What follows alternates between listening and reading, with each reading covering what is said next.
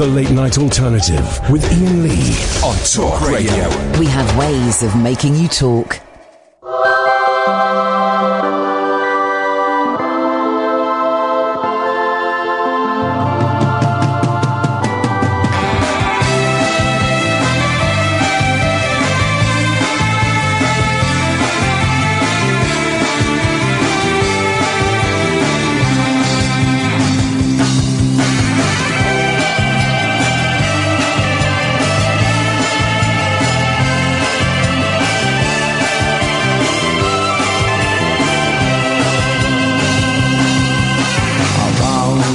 In another world, out on the street last night, looking at the sky just as the sun went down, and standing by the side of my neighbor, I saw you screaming on down the horizon. Mister, you're a far better man than I know that you'll be back someday.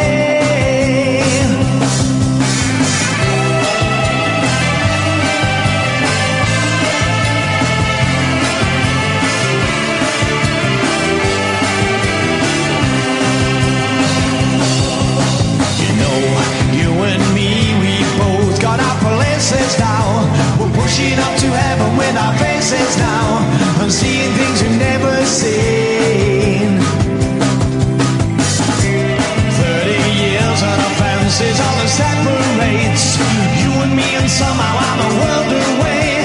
I guess we'll get it right someday.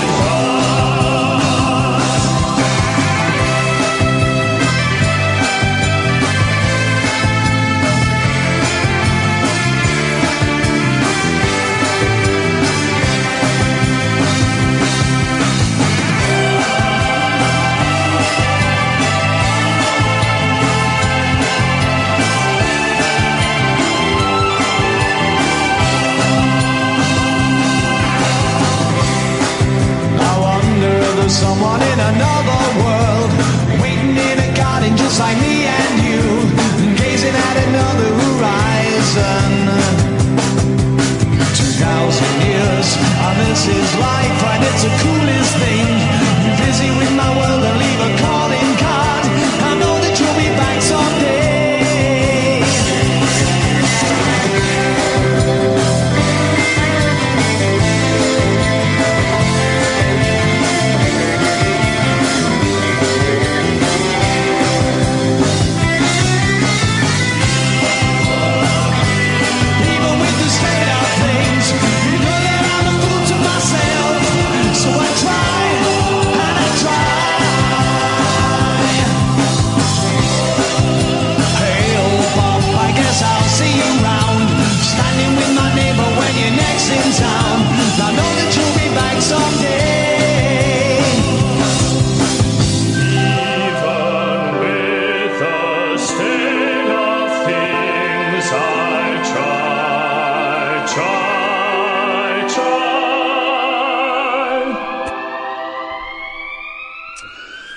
That was Clint Boone, the Clint Boone Experience. Clint Boone, of course, the keyboard player. Do I sound okay to you? Because in my head, I think they fixed the headphones, but to such a degree that they may sound good to you, but they sound awful to me. But that's by the by. Start with an upbeat, fun song, because the next couple of minutes is going to be uncomfortable for me. Won't be too uncomfortable for you. It might be disappointing for you, but it's something I have to do. So I'm going to do it, and then we are going to move on, and we're going to have a fun show. We're going to have a light-hearted, we're going to have a laugh tonight. But something I have said and done recently has bothered me greatly. I have not lived up to the standards by which I judge other people and by which I would like myself to be judged. And I feel that you and I, dear listener, have a relationship based on trust, and if that trust were to be broken on either side, then that would damage the relationship. So, this is hard. What I'm trying to say is sorry. What I'm trying to say is sorry. I have not been completely honest with you about certain things that have happened recently. You will remember recently that I have had two big news stories about me. One involved an accident with a well, falling down a well, and the other involved being attacked by an owl.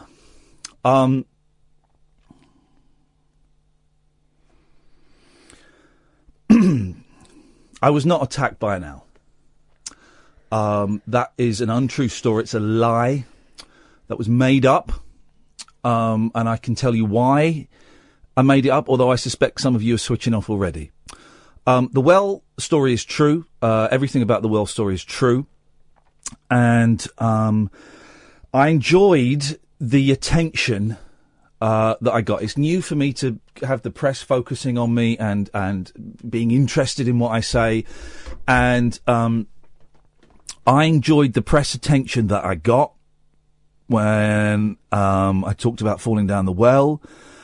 I enjoyed being in the papers. I enjoyed doing Good Morning Britain, and they had a tiny well for me. And it made me feel special, and it made me feel loved. And as you know, some of you know, my mum is in a wheelchair. And I wanted more of that attention that I probably didn't get as a little boy. And so when I did fall over and hit my head at what I later found out was a gay cruising area, I guess you'd call it. I was kneeling down to do up a shoelace come loose, and I must have just kind of fallen backwards, and I did bump my head on a tree, and I did bleed. But that doesn't make a good story, and I wondered how I can make a good story. And there was the documentary, The Staircase Out, about the murder in America, and one of the theories in that is an owl did it, a raptor. And I kind of put two and two together and came up with my own story. And I can't even look at Catherine while I'm saying this, because this is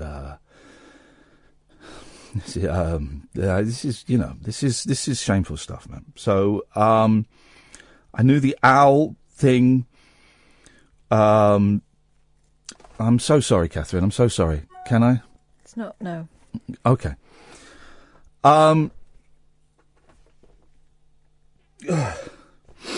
I knew the owl thing would get in the papers. I knew it would get attention, and I knew that it would create controversy. And so I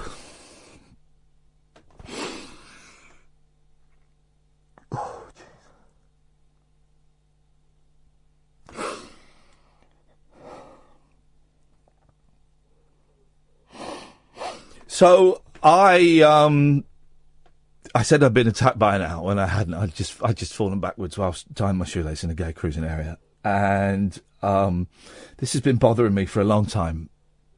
This has been really playing on my mind for a long time, that I lied to you guys, I lied to you, Catherine, and I lied to you, Sam. I'm sorry. I know that sorry doesn't cut it all the time, and if you choose to stop listening to the show, then so be it. And I was thinking, how can I make it up?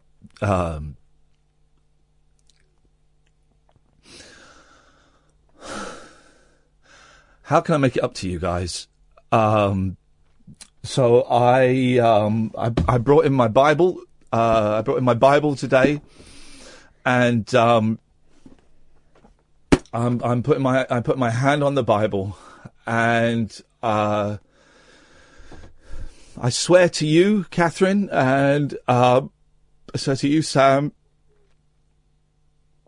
and I swear to everybody listening at home, I will never lie to you again as part of this radio show or in life. I will never lie. I swear on the Holy Bible, the most sacred book. And if I had a Quran, I would swear on that, the second most sacred book. I swear on this Holy Bible, I will never lie to you again, dear listener. As long as Talk Radio let me do this radio show, I will never lie again. And from now on, everything I say, I swear to God on this Bible, will be true. We actually had 20 Ofcom complaints about the owl incident, and they have been upheld. And I've never had an Ofcom. I've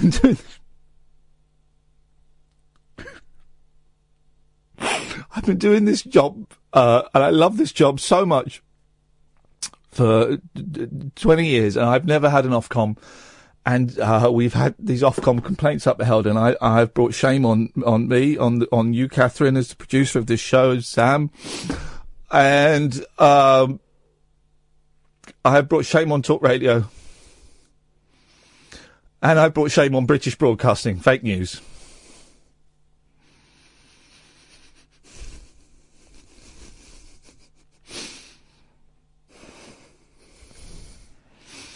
So, let me just swear again on this Bible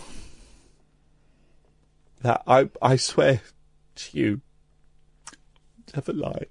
I'll never lie on this show ever again.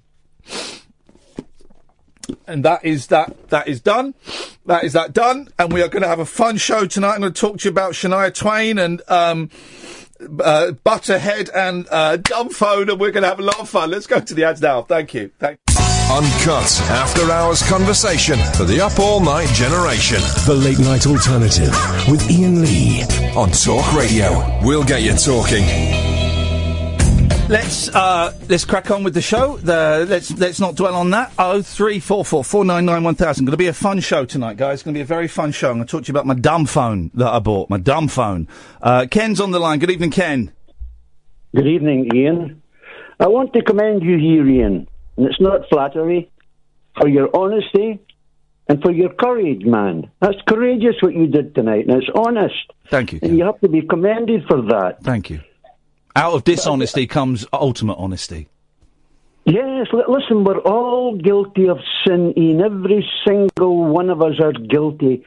And that book... Out of death comes sweetness. Well, that's not quite the quote, is it? What is it? What did you say? Out of death comes sweetness. Well, I've never heard that one. No, it's the one about the Daniel and the lion, and then the bees make a honey pot inside the lion, don't they?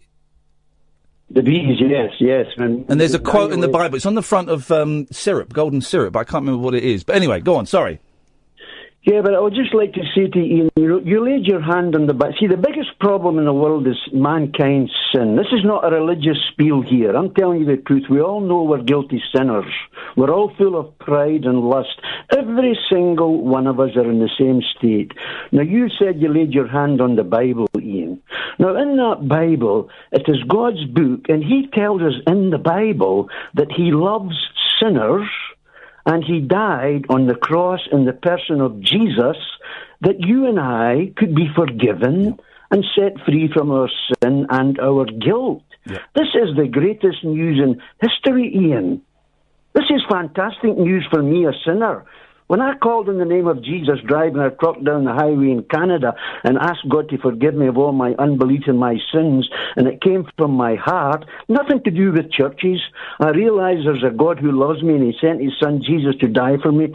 and I acknowledged my guilt and my sin, and I sincerely asked for forgiveness, God heard my cry because I believed that Jesus died for my sins and rose from the dead, and he forgave me. Yep. Well, that is the beauty of it, Ken. And this is wonderful, Ian. It is, and I appreciate your call, brother. Thank you, man. Let's go to Andy. Good evening, Andy. Hey, Ian. How you doing, man? I'm all right, thank you, mate. I'm all right. It's an emotional night, but already I feel a little bit lighter. Listen, before we start, I don't want to wreck over any ground that you just covered, because you did it, as eloquently as I expected you to. But you did say something that I just want to pick you up on. Yes. You said you enjoyed feeling special and you enjoyed feeling loved. Yeah. Well, you are special and you are loved. Come on now. And regardless of what you've done, whatever, all that nonsense, that's never going to change. You're going to set me off again, Andy. But I appreciate what you're saying. There's very kind words, but I don't feel special. But thank you. We all have good times. We all have bad times, don't we? But the most important thing is that we keep on having them times. Yeah, it really is, and that's the thing. Don't stop having those times.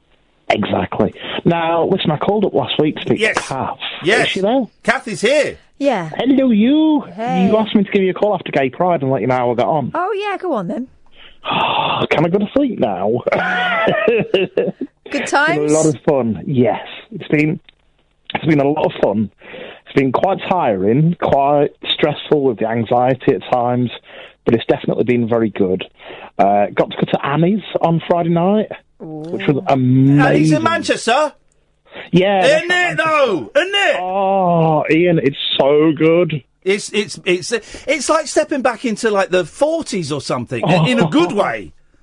I went with a friend there for dinner on Friday night, and I went, I can just spend the whole weekend here. Yeah. It was heaven. The service. For those who don't know, Annie's is a lovely little restaurant in Manchester. It's owned by Jenny McAlpine and her husband Chris.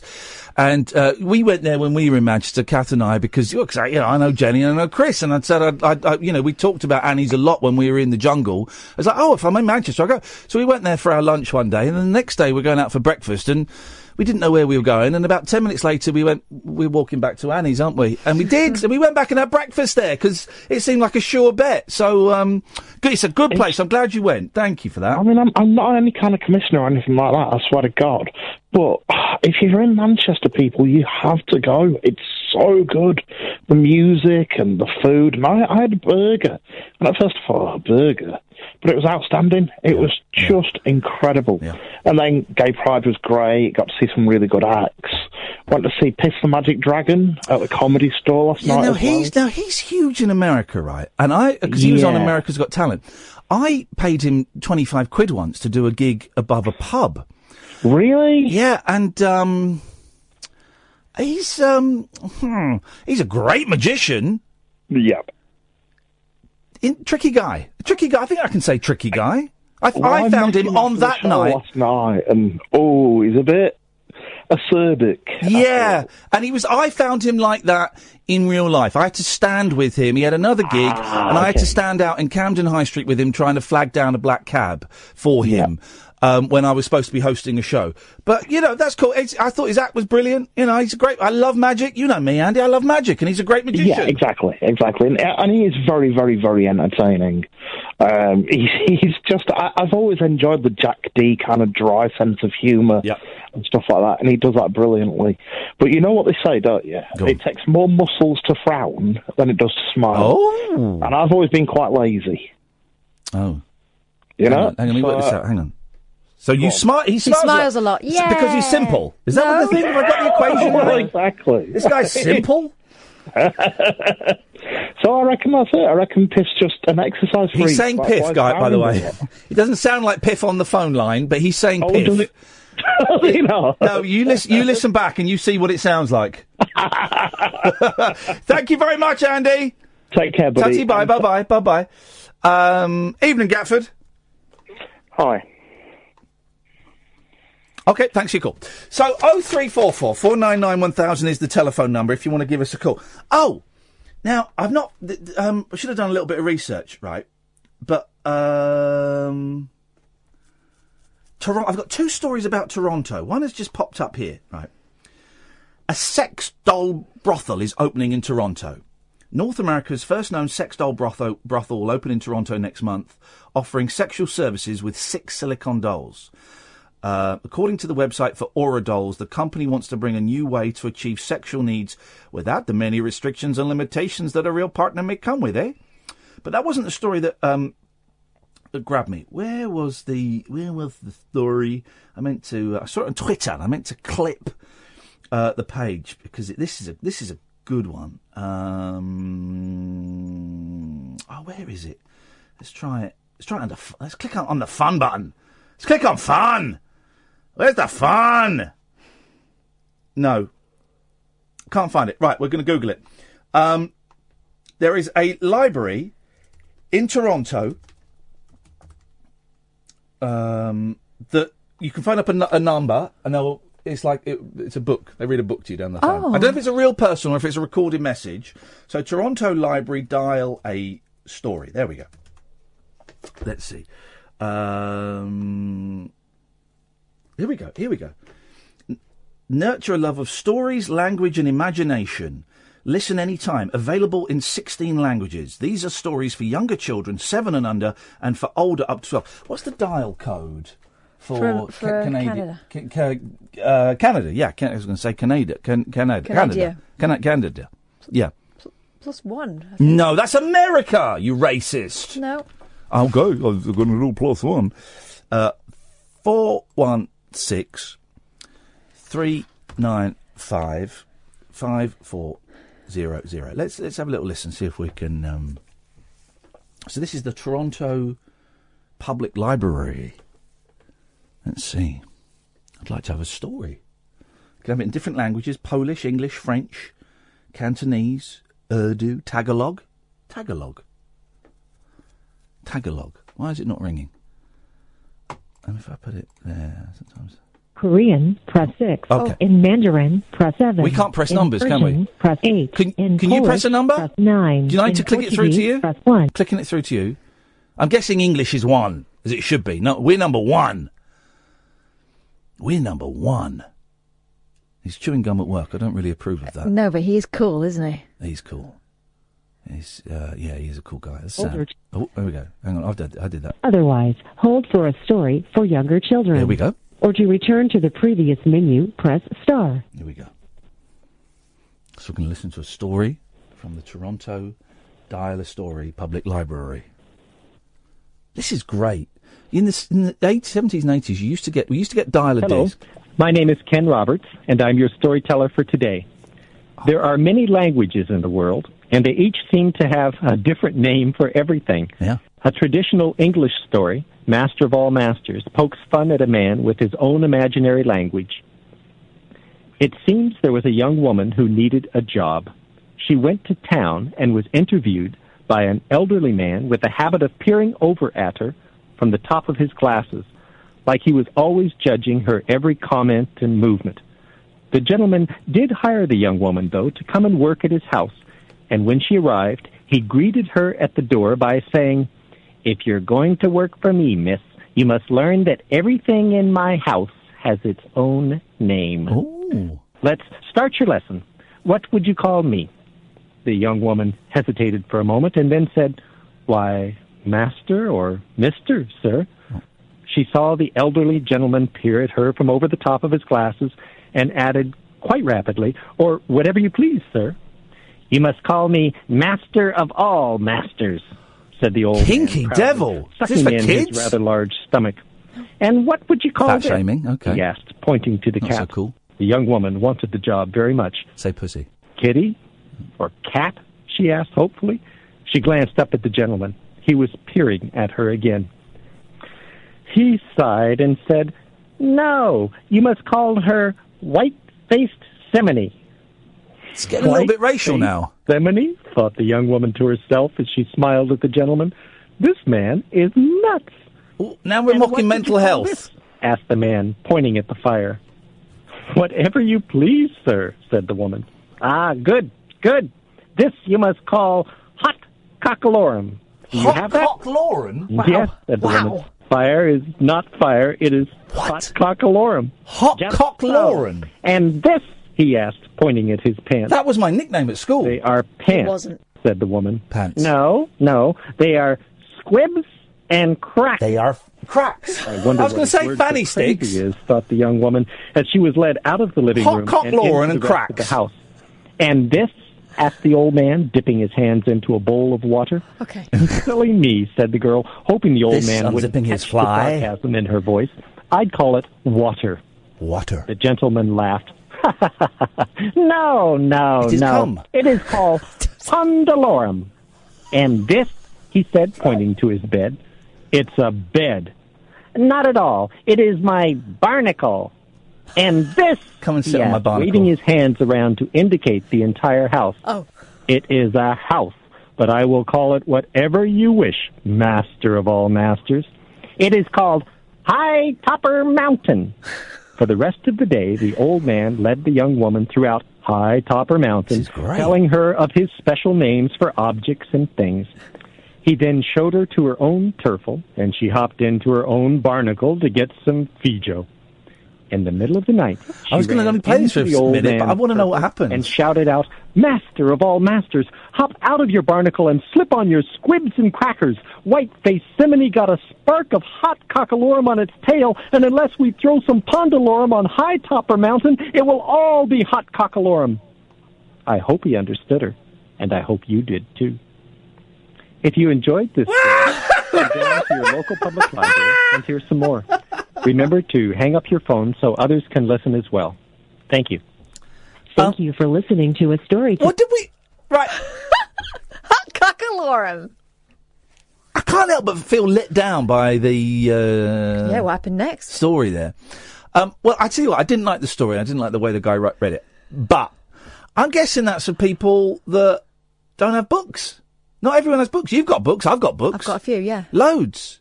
Not everyone's got books. I wonder... I haven't got that book for a reason. Hot Cockalorum, which is by coincidence, is the title of my autobiography that's coming out in September. Hot Cockalorum. I don't know quite what to make of that. It started off as a heartwarming story and then turned into a paedophilic fantasy. Well, I don't know why she didn't just leave. He was clearly why was she staying there the night? 0344 499 1000. It's going to be one of them shows. This is the Late Night Alternative, weeknights from 10 with Iain and Kath on Talk Radio. The radio show for people who know the best part of the day is the night. The Late Night Alternative with Iain Lee on Talk Radio. We'll get you talking. 0344 499 1000 is the telephone number. So, yeah, we used to have things in the 70s, dial-a-disc, where 5 pence, for 5 pence. What was the number for dial-a-disc? 192 was direct for inquiries. It wasn't 101. It was 3 numbers. And you'd go and you'd listen to a pop record played down the phone at very low quality as well. It was very low quality. And you'd go and listen to it. I wonder if there are any recordings of... dial-a-disc on YouTube. There must be. YouTube.org. Is it? No, it's .com. Dial-a-disc.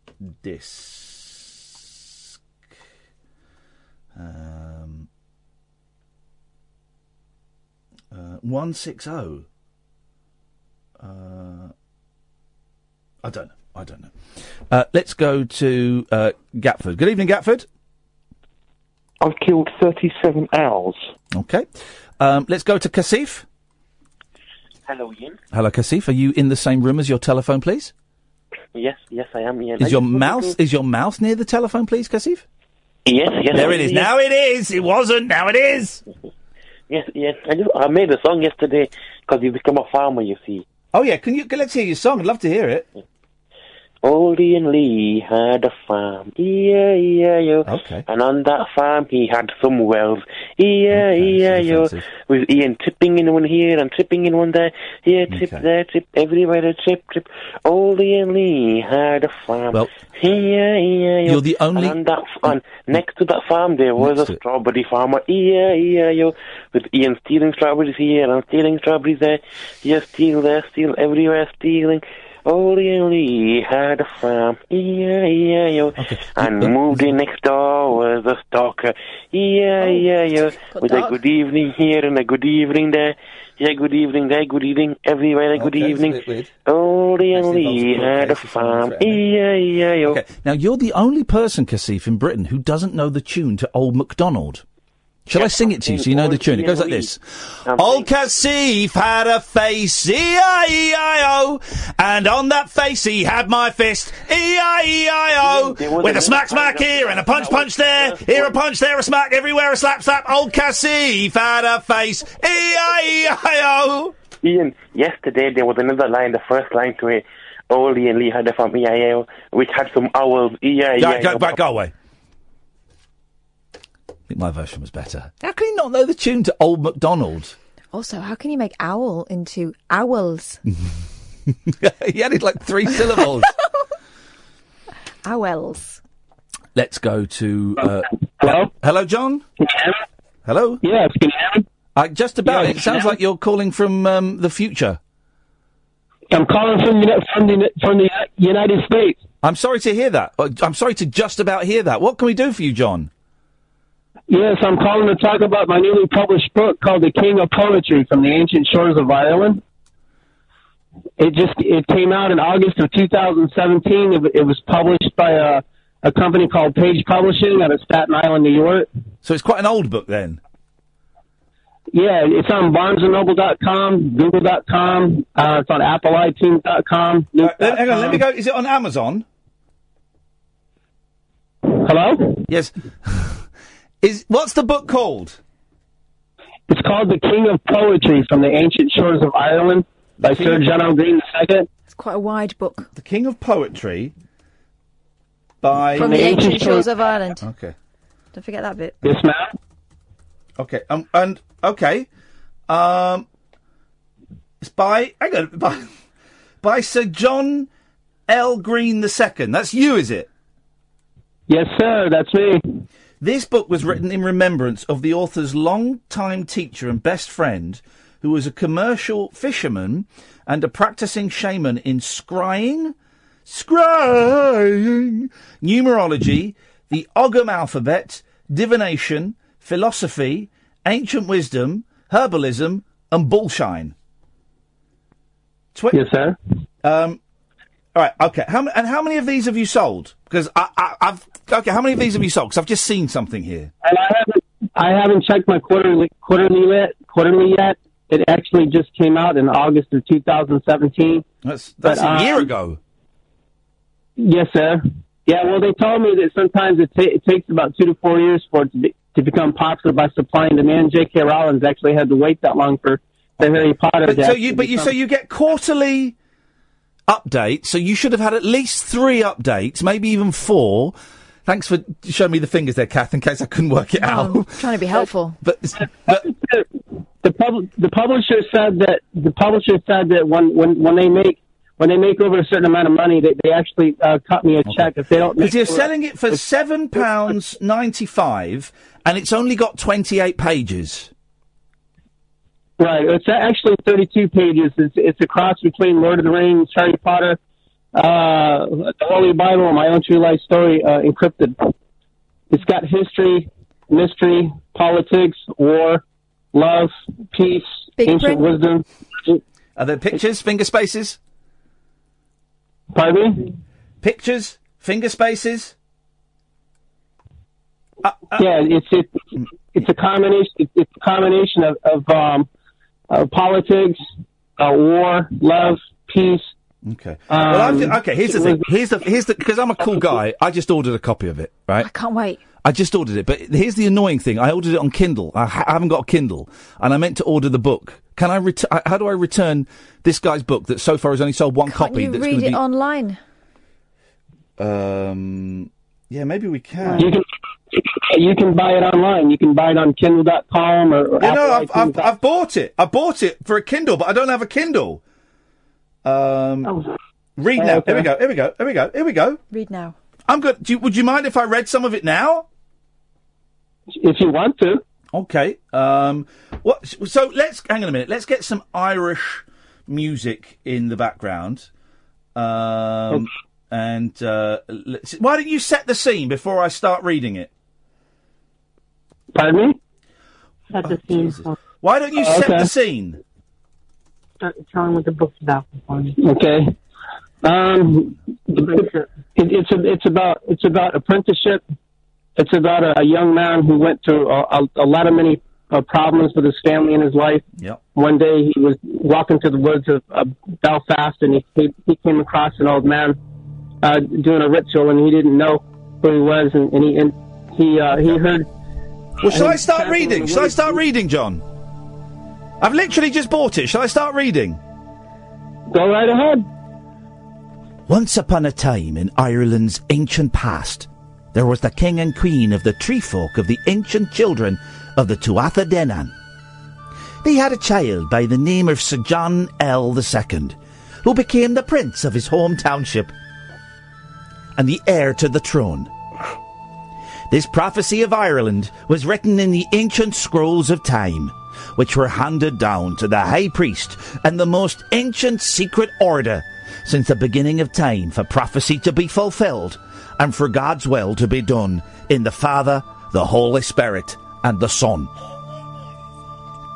In the year of our Lord, Niacin 14th CE, 14th century, at the same time the great Messiah of Israel, the King of the Jews, and the only begotten Son of the Almighty God was born. Another son was born in Ireland during the Roman occupation of a third of Europe. He was destined to be the greatest poet on the earth.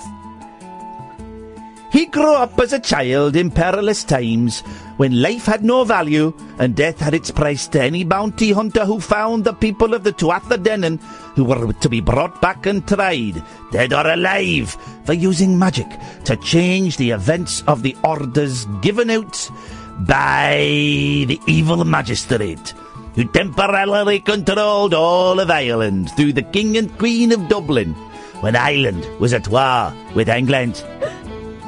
The child grew into a man, trying to put what happened to him as a child behind him. Realizing at the time he was different than other children in his home neighbourhood, the schools he studied in and out of, and of his whole family, but he could not figure out what. So he studied every book of every subject there was. John talked to many philosophers, sociological counsellors, and professors of the great universities, and still could not figure out what was different. So he became a scholar, a writer, a poet, an artist, a musician, an herbalist, a camper, a hunter, a sailor, a swimmer, and a commercial fisherman. John still could not figure out what made him different from other humans. And I think we'll end it there, because I don't want to give away the whole story. John, I hope that reading was okay for you. Oh, it was perfect. It was perfect. How old are you, John? I'm 50. Oh, you're 50? So that's not your mum with you, it's your missus. I'm a half a century old. Half a century? Mate, I'm only 5 years behind you, brother. Why? Okay. Right, two questions. First question is, why did you write it? Because I wanted people to know what kind of life I had, but I wanted it to be encrypted into a children's story, so it'd be easy to understand, not just for adults but for children too. And why? Here's the bigger question. Why did you phone us tonight? I'm so glad you did, John. And honestly, I hope you get that money, because I've bought that on Kindle, and I'm happy to put some money in your pocket, and I hope it shows up on your sales. But why did you call us?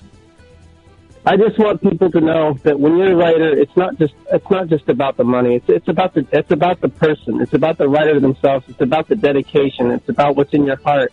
It's about the talent. It's about who you are as a person. When you're writing a book, no matter what you write about or who you write about, you're basically writing about yourself, whether you do it directly or indirectly or not.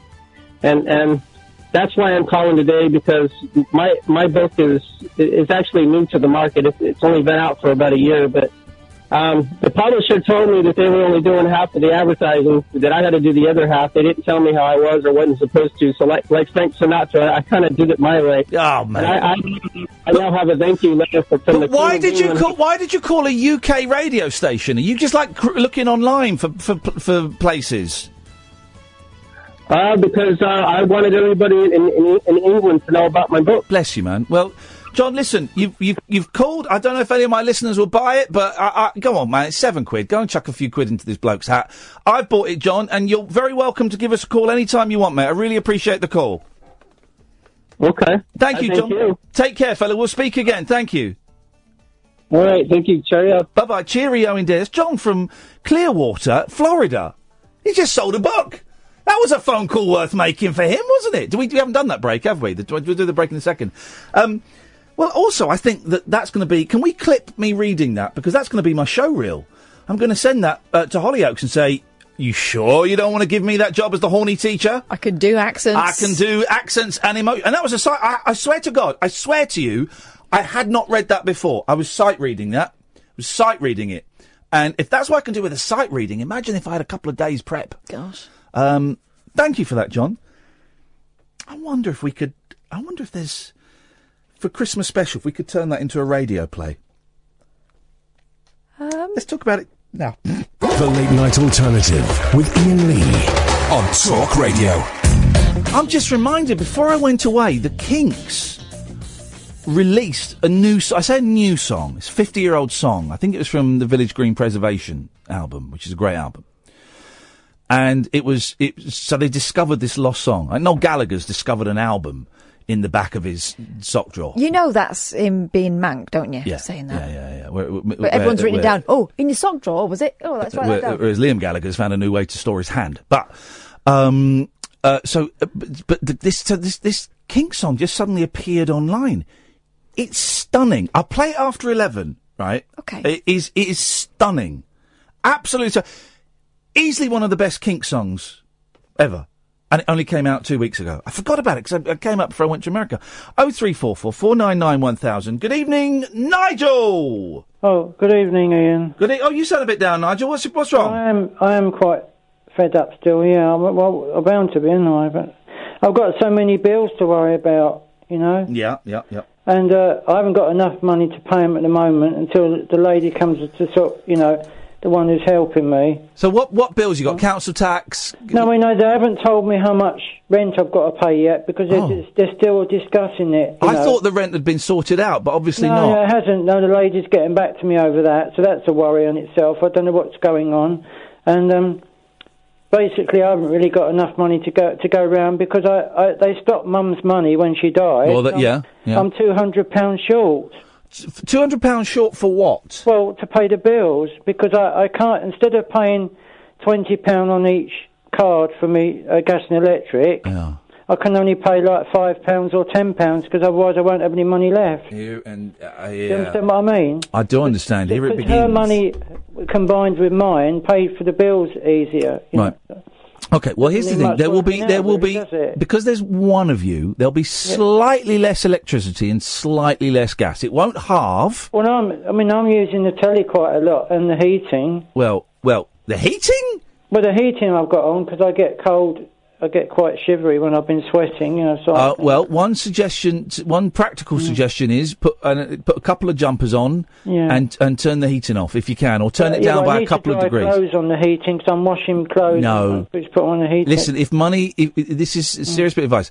If money is a real problem and meeting the gas and electricity bills is a struggle, you don't want to be drying clothes on the heating because that will cost a fortune. Well, it's not for long. It's only half an hour. Mate, that will cost you a fortune. Yeah, but I have the heating on when I'm in bed in the morning. That will cost you. Well, listen. I'm not telling you what to do. No, I'm just telling you, as someone who has, Nigel. Yes. As someone who has, and I'm doing all right at the moment, but as someone who has struggled in the past with money, drying clothes on the heating is really expensive, and it's a luxury. Yeah, I don't always do it. It's just I'm not telling you off. Habit, really. Yeah. I'm not telling you off. I'm just saying if you're worried about. I've got a lot to tell you actually. Okay.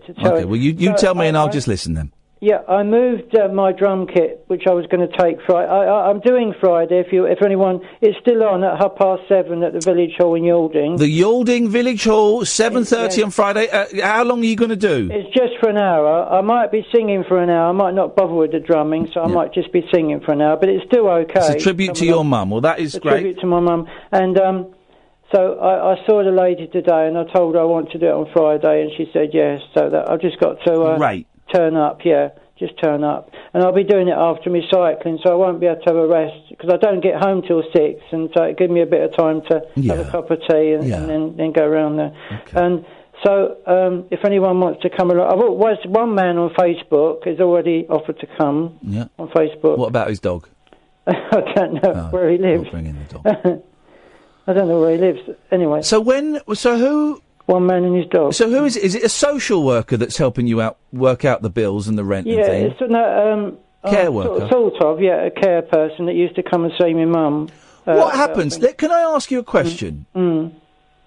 What happens if you haven't got the money to pay the rent and all the bills? What would you do then? She's going to work it out. But maybe I'll get more benefit because from for being under the doctor with my tablets and things. So. They don't always give. They don't tend to give any more benefit. I would imagine. Do you see this care worker quite a lot before your mum died? Yes. So she would have helped you get those benefits you've got already, would she? No, she didn't get me those benefits. Okay, well maybe there's a few more benefits you're entitled to, but you tend you might get PIPs or something. They've all changed the name. It would have been DLA, Disability Living Allowance. I'll probably have to go to the job centre again and have another interview, I expect. Yeah. And try and get me money raised. But supposing you couldn't, have you got a backup plan if you couldn't meet the rent? No. Okay. Well, make sure. When are you meeting her again? She's coming probably sometime the end of this week. All right. Well, you have a good chat with her. Oh, yeah, what I was going to tell you. I haven't told you what I was going to tell you. I was getting my drum kit out of the corner of Mum's bedroom, and it's all ready to take. I probably will. I might get someone to help me to take it round. Yeah. So I might be drumming as well. And I found Mum's will. Yeah. But I didn't know she did one, and I found her will, and it says all the belongings in the house go to me, Mr. Nigel Reader. Which is good, isn't it? That's good. Puts them down, yeah. And also I found a life insurance that she's been paying for, and it's so I'll probably get that later on. The life insurance she's been paying for years. Okay. That will be going. So the lady that's coming here is going to have a look at the documents and see whether we can get some money. Okay. Well, I know a lot of people are wishing you a lot of luck, Nigel. Yeah, and it says on the document 1,400 at the end of the page, so that may be what I'm going to get. Okay. Well. Well, she's been paying life insurance. I must get something back, surely. Not you would think, but not always. They take some time. These things. They take some time, and I know that getting hold of money that is entitled to someone isn't as easy as it sounds. No. Sometimes. But it's all ticked off. There's lots of pages where she's ticked all the things off, all the boxes. So she's done that. Well, Nigel, listen, are you going to sing tonight? Because we've only got 3 minutes left. I'll sing you a tribute. I was going to do I Miss You again. All right, do that. We've got 3 minutes, so you take it away, fella. Here we go, then. Here we go. Thanks.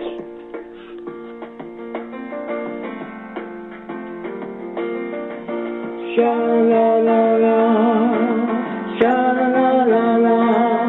They used to call me your dreamer.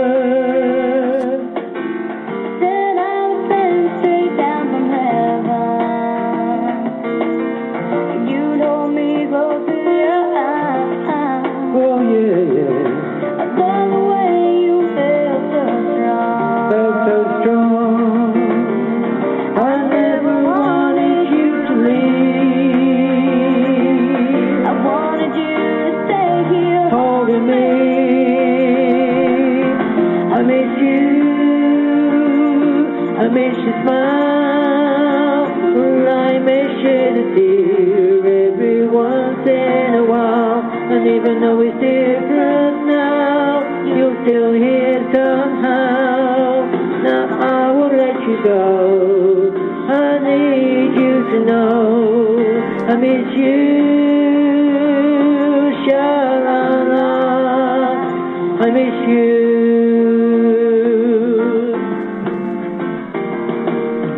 They used to call me your dreamer.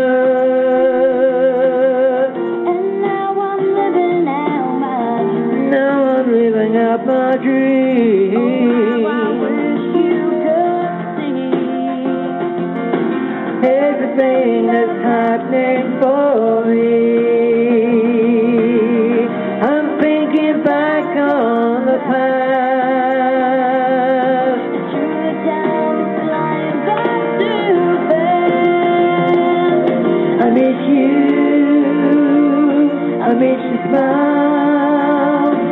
I may shed a tear every once in a while, and even though it's different now, you're still here somehow.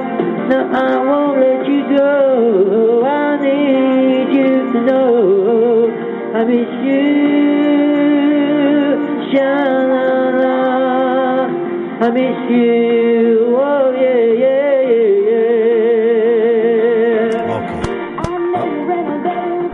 In a better place, see your face, even though it's not here with me. I miss you, I miss your smile, and I miss you to tear every once in a while. You're still here somehow. Now I won't let you go. I need you to know I miss you. Sha-la-la, I miss you. And I miss you to tear every once in a while. You're still here somehow. Now I won't let you go. I need you to know I miss you. Sha-la-la, I miss you. Oh yeah, yeah, yeah, yeah. There we go. Well done, Nigel. Your mum will be proud. We've got to go to the news, fella. You have a good night. Thank you very much. Take care, fella. Tutty bye. This is the Late Night Alternative on Talk Radio. The Late Night Alternative with Iain Lee on Talk Radio. We have ways of making you talk.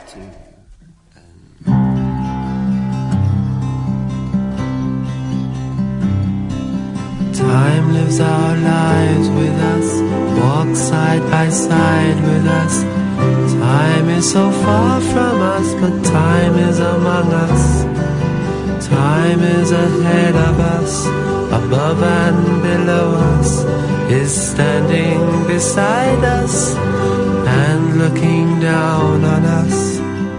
When we were young and our bodies were strong, we thought we'd sail into sunsets when our time came along. Now that we're nearing the end of the line, time has changed, time will heal, time will mend and conceal. In the end everything will be fine. And if we concentrate, time will heal all the hate, all in good time. We go on, drifting on, dreaming dreams, telling lies, generally wasting our time. Suddenly it's too late, time has come and can't wait, there's no more time.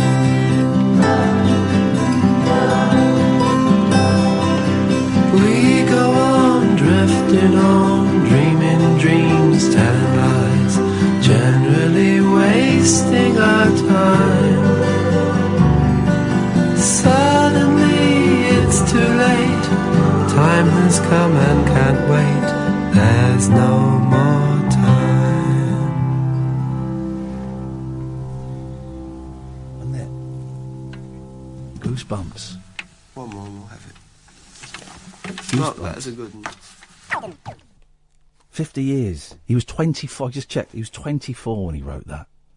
And it's an old mate. If he'd written that now, you go, yeah, that sounds about right. Yeah, world weary. Isn't it?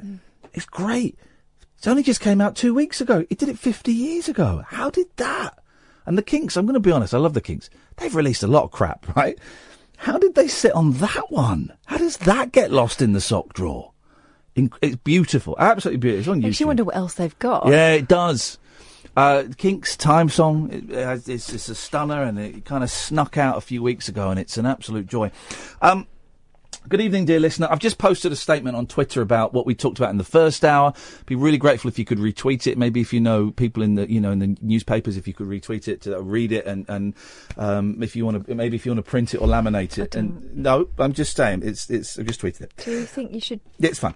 0344 499 1000. I tell you what, Shania Twain's 53 today. That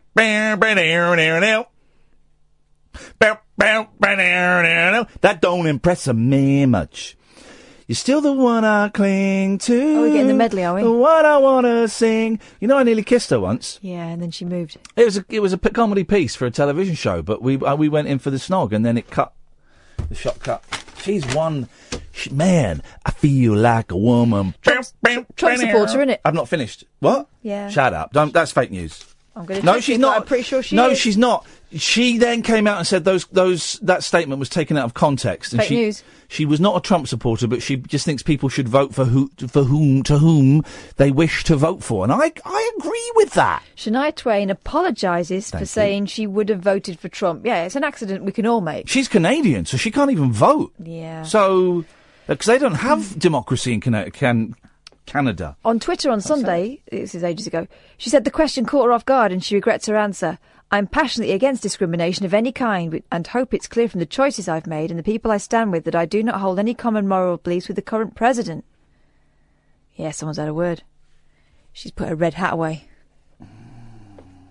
A pair of man's shirt and a see-through skirt, that don't impress me much. So you're Brad Pitt? Who gives a stuff? I'm Shania Twain.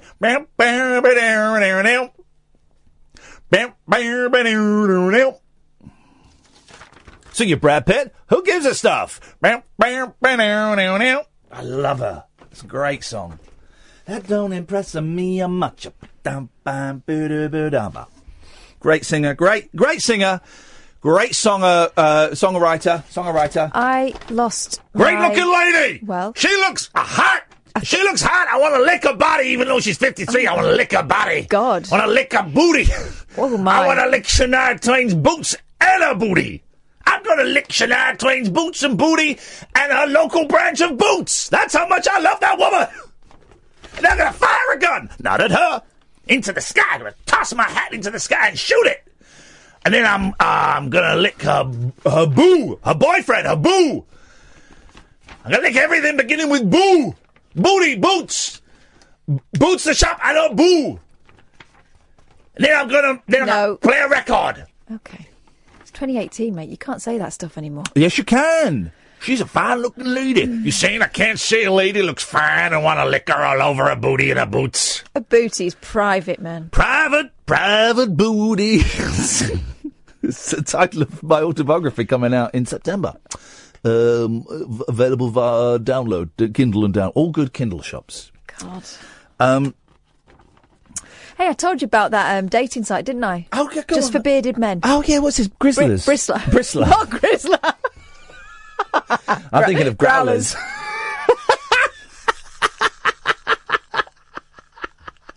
We discussed that as well. That should be a site. I'm always thinking of Growlers. And that's why I got divorced. Me and Katie Puckett were talking about that. Oh, yeah, now I'm thinking of yours and Katie Puckett's Growlers. Because of L7 on the word, moving a guitar. What happened? She exposed of a growler? Yeah, she was starkers. She dropped her trousers. Dirty cow. And they did a close-up on her guitar just towards the end of the show. That was risky business. She moved the guitar. I bet it was old school hairy. Yeah, proper 90s growler. Yes, man. Anyway, it's not. I'm trying to keep the show a little bit more family friendly. Bristler is for men with beards. Okay, is it excessive hair? Is it gay? Is it gay men? I'm going to check. Bristler. No E. Connecting those with beards to those who want to stroke them. Create your free account today. Do you have a beard? Yes or no? Yes. Let's create an account for the show. No. Okay. Is there a hookup site for single dads? Because I've been thinking a lot, dads. Dilfs. Oh my God. Dilbert. Because I've been thinking a lot about what you said, and you're telling me that basically America was horny for me when I was over there, and I didn't know about it. The world is now, because you're a man, right? Single mums get a bad name. Yeah, single mums. Oh, it's their own fault. Council, they're having babies to get council flats. We know that. You see him pushing a pram with a fag on, and that's just the babies. Single dads. Oh, bless him. He's been left in the lurch, and he's doing his bit. God, what a man. Magnet. So I am now we don't stream the show on YouTube and iTunes, YouTube and Periscope, and thanks to the people, we've had several people, a handful, a clutch of people say, well, you've lost a listener. Well, just to let you know, you're listening on that way didn't actually count as a listening figure anyway. So some guy sent me this really stroppy message. Well, I used YouTube to get a reminder that your show was on, and I can't listen any other day, so you've lost a listener. Well, hang on a minute. First of all, the decision came from above me. Secondly, what am I supposed to do with that informazione? And I don't want to, flag up something that may not happen, but we're looking at other ways, right? It's not. There are the bosses, the powers that be, are looking at other ways of there being a live visual representation of the show. Okay, so just maybe 6 months off, maybe a year off. The move to the next place has been put back. I was told today by Danny Kelly. Let me just put my surprise face on. Oh, I can't find it. It's been put back. We were supposed to move in there 2.5 years ago. And it's, next 3 months. It's been put back. And Danny Kelly tonight. It's been put back. Of course it has. It was supposed to be before Christmas. No, we're not. But so, don't raise your hopes. But I'm going to be honest. Because we used to have, for those who don't know, my phone would be set up to the left of me here on a tripod, and it would film us. Last night was the first show I did without the thing. Because the powers that be said we don't actually want it done in that way. But we're not against the idea forever, okay? And just for everyone's information, that's everyone that works here. Yeah. And on the other stations. Virgin, TalkSport, everybody, right? So, okay. But it's still primarily my fault. It's because I slagged off a mobile DJ. It's not. But I found last night's show without the camera. Mm-hmm. I found it so much easier. I forgot. I was like, oh yeah, this is what it used to be like. Yeah, no when pressure. we concentrated on who we were talking to. Yeah. Whether that was at home or on the phone. Yeah. So I wasn't looking at the YouTube comments, which is fine. But also I wasn't breaking up fights. And I wasn't during the breaks in the news. I could talk to Kath freely about what we might do next, what little bits of theatre we might do next, without thinking, are we going to give anything away? It just felt more relaxed. So actually, I don't think it's the greatest idea in marketing, but. As a performer, as a presenter, I actually found last night's show a heck of a lot easier to do. I'm finding tonight's show a heck of a lot easier to do. And everybody who's like, well, you've lost a listener. Do you know what? You ain't the kind of listeners we want. Really, if you're going to switch off because you can't watch a radio show, well, then bye. Go and watch Taskmaster on Dave. Tell you what's good, though, 4 in a bed. You might like that. It's probably on demand. Or you can watch Day 5, which is now on Pick. It's on Pick. We had them on the other day when you were away. Oh, good. We had great guests. And I believe that... Hey, so Wayne Kramer is definitely happening. Kick out the jams, brothers and sisters! Getting sent the book. And then he's coming on next week, which is great news. So I've become... Oh, let's do the ads. Late night conversation worth losing sleep over. The Late Night Alternative with Iain Lee on Talk Radio. We have ways of making you talk. I'm not allowed to talk about it, but I will a little bit. No, what? So, today I did a speed awareness course. I broke the law. And I served my sentence. I served it well. Served my time. Served it well. No, you didn't. You did detention instead. No. I was in prison for 3.5 hours. We finished early. I got let out for good behaviour. I was in prison for 3.5 hours. I could not leave that meeting room in that hotel in Luton. Otherwise, I would be tasered with 3 points on my not literally tasered, metaphorically tasered with 3 points on my driving licence and an excessive fine. So I had to go through an excessive fine or a justified fine because you did the wrong thing. Well, no, excessive. I went to this prison camp today to avoid the points and avoid the fine. I think I had to pay more because I had to pay for the course. I think I paid like £100 for the course. But no points. And I can't tell you about the people I met. Let's just say I was the joker of the class. I got a lot of laughs. You'd have been very proud of me, guys. Got a lot of laughs. Said some funnies. Got a lot of the answers right as well. Well, that's the important thing. You're not there to have fun. I can show you. You're there to learn. I can show you the book. My workbook. There's my workbook. I can't. The gentleman I told you about. That I'm not allowed to say on the radio because it's supposed to be confidential, but 60 miles an hour in a single lane carriageway. Mm-hmm. Now, hang on. What's a dual lane carriage? It's a dual carriageway. What's a dual carriageway, please, Catherine? It's got 2 lanes going in the same direction. No, it hasn't. Sam, do you drive? Come on the microphone, buddy. Hey. What's a dual carriageway, mate? A double-laned road on both sides. Incorrect answer. 0344 499 1000. You just failed your test. 0344 499 1000. You Google it and I'll come around and I'll smash your flipping fingers in. Smash your keyboard up. What is a dual carriageway? Oh, you don't know?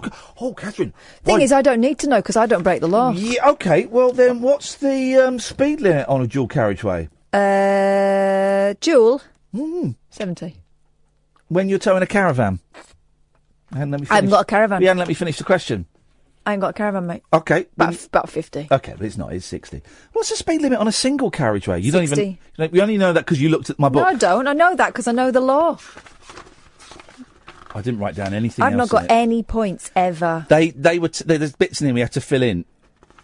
What consequences might there be if you're involved in a collision? What stops you from driving? And he said, right, everybody, write down your answers and we'll talk about it in a minute. But he'd made a mistake. He said at the start, I can't make you write down any answers. It's like you sat there.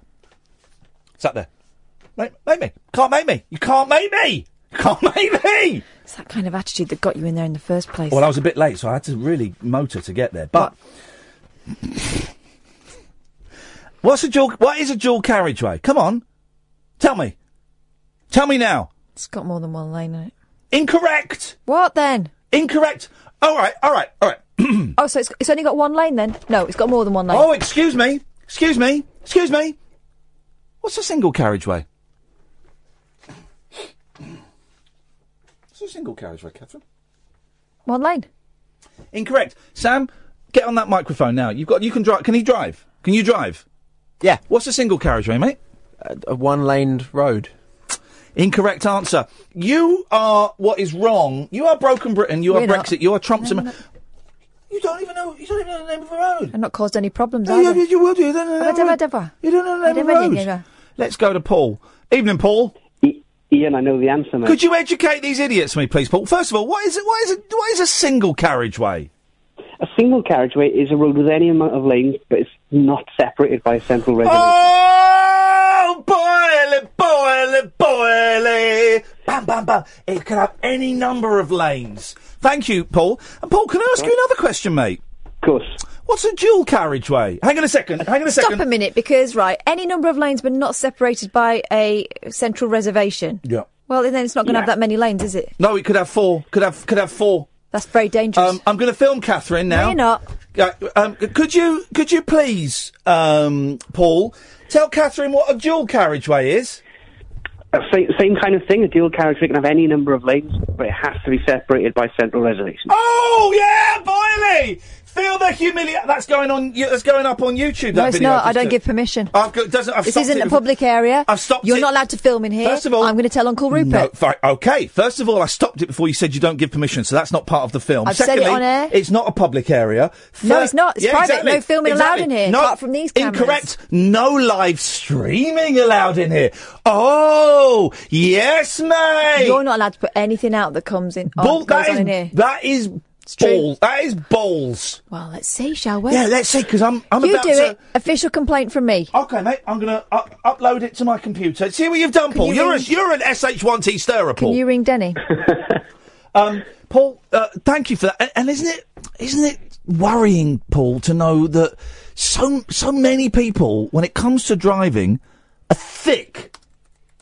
It is, but I learned that at speed awareness course as well. So, so you're also a rule breaker. Well, yeah, just the once. You've got... Hey, listen. Just the once. Listen. You could have killed someone. Listen, Einstein was a rule breaker, right? Einstein was a rule breaker. Gandhi was a rule breaker. Nelson Mandela was a rule breaker. Hitler broke rules. These people all broke rules. Maybe scratch the last guy off, actually. That doesn't. But the other three dudes, they all broke rules. And they changed the world. And that's what me and Paul are doing. We are changing the world. They didn't have to go to a remedial class like you did. Oh, yeah, sorry, around the intellectual insults. Wait, I'm sorry. No, remedial is in remedy your problem. I'll remedy your face in a minute. Violence now, eh? No, who said I didn't say violence. What's wrong with my face? You said violence. What's with the personal insults? Where do you want me to start? Paul, Paul, when did you do your course? About a year or so ago, I think. And isn't it the most boring thing in the world? Honest to God, it's like 4 hours of being told off. Tell you what's more boring, being told about it afterwards by someone who's gone, and I've not had to. It is like 4 hours of being told off. I tell you the one interesting thing I learned. Did you learn about horse chestnut trees? No. Right. Catherine. I'm not playing. This is just a question from a mate to a mate, a man to a woman. You better ask someone else then. If there's a horse chestnut tree planted, why is there a strong chance you can... If say you're at the crest of a hill, the brow of a hill, let's call it, and there's a horse chestnut tree, why is there a strong chance you're going to find on the other side of that hill? This is a great one. Kids collecting conkers. You're an idiot. Do you know, Paul? Is it? I'm guessing it's going to be a fjord, is it? A fjord? What? We're not in Norway. Paul, you're a good sport. Thank you, mate. Let's see if Simon is. Simon? Yeah? If you're approaching the brow of a hill and you see a horse chestnut tree planted by the side of the road, why is there a strong chance you're going to see on the other side of that hill, buddy?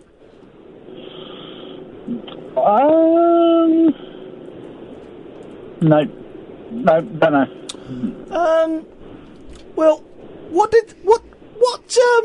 here's a question. You can work this out, guys. I'm going to help you a bit. What are horse chestnut trees for? Conkers. Okay, for conkers. They also serve a practical purpose. Horse chestnut. This is a great one. You wouldn't find horses the other side. Well, not in the last couple of centuries, but horse chestnut trees were planted to offer shelter for horses. So, where are they going to shelter horses? That's right, a pub. You're likely to, if you see a horse chestnut tree at the side of the road, there's going to be a pub nearby. Suddenly, because I broke the law, 36 and a 30, because I broke the law, right, now I know more stuff than you, because I've been rehabilitated, and it's interesting stuff. It's very interesting stuff. Am I still on? Unfortunately, Simon, yes, because both of my hands are pointing at my chest in a very self-important fashion, which means it's difficult for me to cut you off. Okay, well, I've done 5 of these courses now. So they're working then? No. That means because you can only do one every 3 years. Yeah, well, 2 of them were in different districts. Yeah. They were. No, that's breaking the law. You can only do a course within 3 years. I know someone who's been doing that as well. The last one, I couldn't face the last one, so I opted for the points instead. But the thing, my issue with them is that, you know, they put all the emphasis on the difference in 5 miles an hour, the difference in speed. Yeah. It doesn't work. Sorry? Because they don't... What they say is that, what they say is if you stop at 30 you'll get to a certain point and you put the brakes on at 30, you'll get to a certain point and be zero.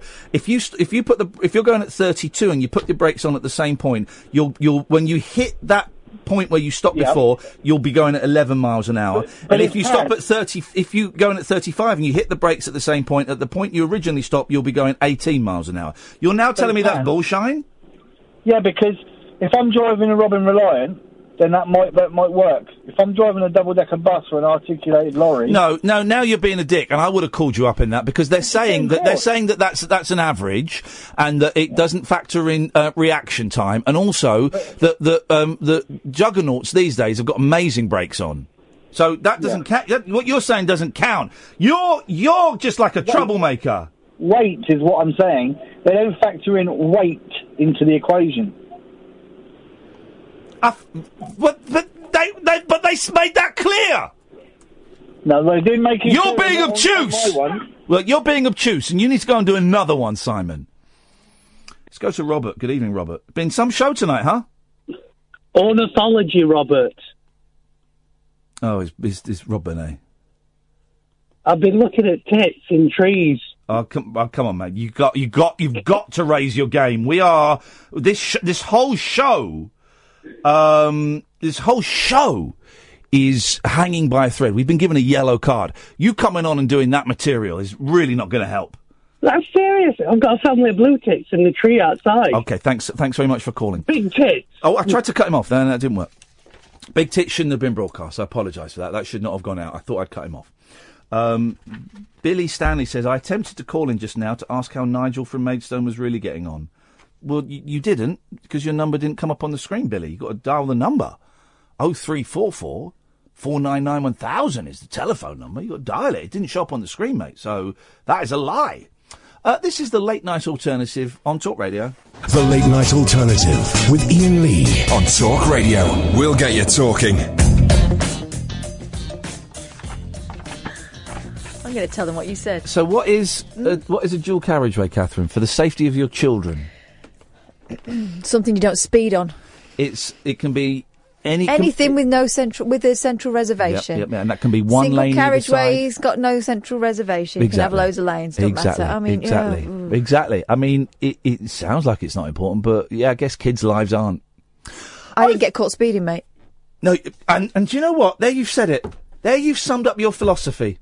You've summed up your disgusting. What, you got caught on purpose? Did you? No. Here we go. I wouldn't get caught. Well, I'm not. I wouldn't speed again. You wouldn't get caught because you're cleverer than the law. All right, Clouseau. Yeah. All right. You're cleverer than the law. You won't get caught. So you'll break the law. Don't break the law. You'll put kids' lives at risk, but you won't get caught doing it. No. Hit and run. You are. That's what you are. No, that's not what I said. That's what you meant. And the listener. It's not up to me. The listener knows what you meant. The listener knows. I think they do know.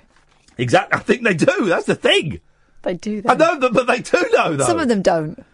Not all of them. A lot of them don't know. Many actually don't have a clue. I'm going to give you that. But there'll be one. Yeah, there we go. If we're He's lucky, got an inkling. If she's listening tonight.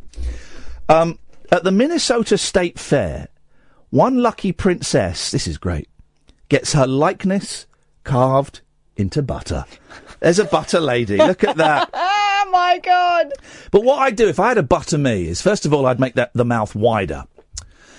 And then when I'd finish doing that, I'd just get slices of bread and just wipe it across my forehead. That's what I do. It's incredible. It's on Twitter. Butter sculptures, though, are a thing, aren't they? I told you about when my sister and brother-in-law went on one of their first holidays together. They went to quite a posh hotel. And there was a big sculpture. Yeah. In the breakfast room of a castle. Wow. Yeah, like all this buttery goldenness. Yeah. They thought we'll have some of that. So they took their knives and their little side plates. Oh. They took a chunk each and went and sat down. No, you're not meant to. Well, why was it there then? To look beautiful. Well, anyway, they took a chunk each, sat down, got their bread rolls, chose the softest ones from the basket, you know, the nice ones, not the ones with the bits on. And attempted to spread the butter. Yeah. It wasn't butter. What was it? It was wax. Eesh. Todd County 20-year-old is Minnesota's 2018 Princess K of the Milky Way. What does that mean? What does she win? Rebecca Paskovitz had her likeness carved in butter. A young woman from Todd County has been crowned... By the way, if there are any darers... What? Darers? Diarists out there... What? That could carve me into butter, I would love it. I would love it. I could probably have a go at that. Okay, would you? I made a sorting hat. Well, how can it be? Could you make got a very similar face. Right, that's tomorrow. Have you got time to make a me out of... time tomorrow. Well, you're a knob tease. Oh, that was and you're quick. the knob. That was quick thinking. No, a knob of butter. Oh. What you're doing with your eyes, by the way, I don't think you can do it, Emma. It's not politically correct. I've got an itchy eye. A young woman from Todd County has been crowned the Minnesota State Fair's 65th Princess K of the Milky Way. I'm Princess K. Rebecca Paskovitz, a 20-year-old college student from Browerville, was crowned Wednesday night. She'll serve 20. Bit old for that, ain't she? She'll serve as the official goodwill ambassador for nearly 3,000 Minnesota dairy farm families. She's also had a... What's a dairy farm? I don't know. I think this is her speaking. Hang on. At this moment, I couldn't feel more blessed, and I don't know if there's better words to encompass how I'm feeling than honored and humbled by this opportunity. I love each of the girls I was able to be with this week, and more than that, I love the dairy farmers of Minnesota, as they've given me a place to not only call home, but represent this year as a representative of Minnesota. Okay. Isn't it old-fashioned, though? It's great. 12 county dairy princesses competed for the Princess K title. Blaze Dankers of... And none of these names are real names. I'm going to read some of the best names you're ever going to... Gavin, stay there. Come to me. I'm going to read you some of the best names you've ever heard in your life, right? These are all the people that competed. Blaze Dankers of Plainview, representing Wabasha County, and Carissa Lindquist of Kirkhoven, representing Kandiyohi County, were runners-up. Catherine Cathgy of Richmond, Ashley Mouse of Freeport, Julie Mullenbach of Rose Creek were named scholarship winners. Lindquist was also named Miss Congeniality. Princess K candidates are judged on their general knowledge of the dairy industry. Wow. Communication skills and... Others. And not... enthusiasm for dairy. Oh, she had that. She had that. Midwest Dairy sponsors the Princess K program, which is funded by dairy farmers through their promotion checkoff. During her year-long reign as Princess K of the Milky Way, Paskovitz will work to connect consumers to the state's dairy farm families through conversations, classroom visits, and speaking. Okay, children, put your books away. We got a very special guest. It's Princess K of the Milky Way here to talk about butter. Well done, Princess K. But her first... So it's her instead of putting a video on. This is the best story ever. And I've got a story about a drive-through brothel coming up, and this is better than that.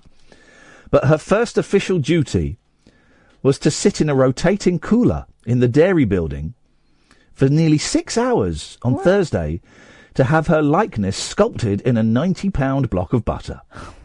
This year marks... Right, I would try and get hold Why of did this she woman. have to sit in the cooler? Couldn't they just take a picture? Can we get the girl who won? And also I want this woman as well. This year marks butter sculptor Linda Christensen's 47th year carving the winner's likeness. She must be tired. So we want Rebecca Paskovitz and Linda Christensen. That is a great story. Rebecca? How's she spelling Rebecca? The usual way. Rebekka, so no. I knew there'd be a K in there. And what's the surname? Paskovitz. How are we spelling this? Paskewitz. OBS. Just look up at Princess K of the Milky Way. Midwest Dairy. That's what you got to do. I'll retweet that. That's a great story. Going to retweet that. Let's get her on the show. I want to hear. This is what the show is missing, right? People enthusing about dairy products. This is what the show is missing. This is what we need. We're already Britain's most listened to late night phone-in show. Well, so let's get the Dairy Queen on. You know, Milk doesn't agree with me anymore. Well, you don't have to lick her. Like her. I've got her Twitter. Let's go to. Tweet her, but also tweet at Midwest Dairy because I think it'd be more possible if it goes straight through them as well because they own her ass, a buttery ass now. Butter up your ass! She's got to be enthusiastic. She should be saying yes to everything milk-wise. Yep, steady on, man. Good evening, Billy. Hello, Ian. You all right? I'm all right, mate. I'm excited that we're going to get a Dairy Queen coming on. Oh, very nice. I didn't quite catch the conversation about the dairy Queen, unfortunately. Okay, well, I don't know why, because you were on the phone listening. You should have had that blasting into your ear. Well, you could say that. And I did. What you got for us, Billy? I just wanted to catch up and see how Nigel from Maidstone was getting on. Oh, was that you who tweeted? Yeah, I did actually try calling earlier, but it didn't go through. Well, did you hear Nigel calling just before 11? I did, yeah, but he didn't seem his usual self, obviously, for the obvious reasons. What's interesting is because you said you want to know how he's really getting on. We don't know any more than you do. What we get is what we hear, and that's it. So I have no inside information beyond that. And Nigel is well, I don't want to. Okay. He's going through a lot with the loss of his mum and suddenly being presented with adult responsibility in terms of bills and rent and things like that. And you will have heard as well that I tried to offer a few suggestions and Nigel doesn't want to hear those suggestions, and that's fine, man. That's fine. What do I know about anything? So he's very independent and very forthright, and we hope he'll be okay. Oh, good. That's all we got for you, man. That's all we got. And you're a good person for caring. And I know there are a lot of people listening who do care. And it's kind of heartbreaking to listen to one of our more vulnerable listeners, perhaps, struggling. And we've had a few people saying, hey, let's set up a GoFundMe. No, we're not going to, because that's not our role. Yeah. We have no idea. I've got who knows? He might be sitting on a fortune for all we know. We got no idea. And also, if we gave him money, I don't know if that money would be spent appropriately. What does appropriately mean? It becomes a very complicated thing. And also, if for example, he was struggling to meet his rent now, the first month after his mum has passed away.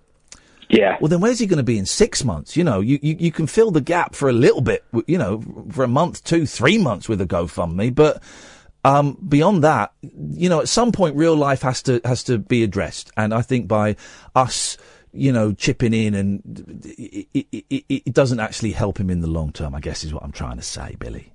If you get my fair dues. All right, man. You're a good man for asking, though, Billy. Thank you, mate.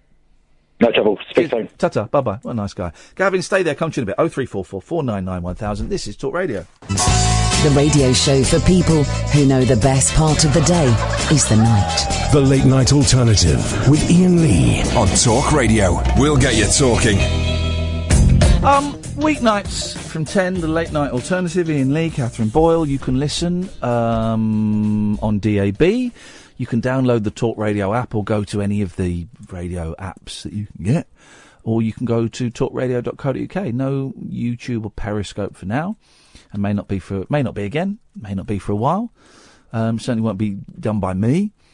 And you know what? That's cool, man. I think the last night's show and tonight's show have been absolute belters. And it's partly because we haven't got camera on us. If you missed my announcement at the start of the show, if you go to my Twitter, I'll put it on my Facebook page as well, actually, in a bit. If you go to @IainLee or facebook.com/Iain Lee, I'll do that after 12, you'll see an official statement for me, and that's kind of my final word on it. So, thank you. 0344 499 1000. We've talked about Butter Queens, Shania Twain. Oh, you bash your elbow? No, I just did that thing where, there's a part of your elbow that if you lean on it, it makes you wince. That. I've still got numb fingers, by the way, 6 months later. Yeah. Yep. You wouldn't know. You really do. Thank you. Well, soldier on. Excuse me. Dear. Sorry. Let's go to Gavin. Good evening, Gavin. Good evening, Ian. How are you doing, my friend? I'm doing very well, Gavin. How's your fantasy world coming along these days? My life is actually really good at the moment. Thanks for asking, man. Yeah, I'm doing not so bad. Okay. Yes. So what I want to establish is who is the most illegal out of you and Cav tonight. Go on. Yeah, because you were having sort of like a competition about who was the most illegal. And I can't, Gavin. Because listen, Kath told me that you phoned in last week, and there was a little bit of argy-bargy, and and I worry, Gavin, that I don't believe a word you say when you phone up the show. I'm going to come out and say it, right? And I'm not. That's perfectly right. And I had a word with your producer off air because my producer's Catherine. No, when it was Katie and Catherine. Okay. My producer's Catherine. So Catherine accused me of making stuff up. Okay. Oh no, I did not. Yeah, you Not did. on air. Hannah, that was on the phone. We had words off air. Hannah, Hayley. No. Hayley, sorry, I do apologise. No, I didn't say anything about you making things up on air. I listened to it on I said that you would. No. I said that you. Can I finish? Sorry. I said that you were trying to suggest that Katie and I had a conversation and made comments that we hadn't made, just simply hadn't happened. No, what happened was, and it came out on air, you said this is the guy that phones up and makes things up. And I said, can you substantiate that? And I spoke to Hayley off air, and she said she'd have a word with you. Well, she didn't, because she knows quite well that didn't happen. Here's the thing. I mean, do we want to do this, Gavin? No, I didn't. This was seriously wasn't my idea. Why did you? Okay, all right. Why did you tell one of my listeners that you were going to kill yourself last week? Because that was probably what I was going. Oh, you're talking about. Let's not mention any names. But I have had an email from someone in great distress who was offering you a helping hand, and you told them that you were going to top yourself.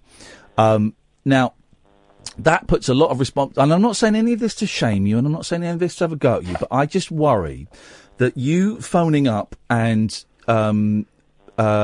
saying stuff that is untrue, that may appear true to you, but in the real world is untrue. Because I'm going to put my cards on the table. I don't believe most of the stuff you phoned in about. Well, I'll put my cards on the table and say my cards knock your cards out of the park. In your opinion, I don't believe the car crash. I don't believe that you're being attacked by your dad and living in the house. I don't believe you going to buy a car. I don't believe any of that, and that's fine, and that's my position to be in. And if I'm wrong, I apologise. But I'm allowed to say that. I can provide you with evidence. I don't want evidence. I can just prove you wrong like that. Go on then. Yeah. I'm like I said to you before.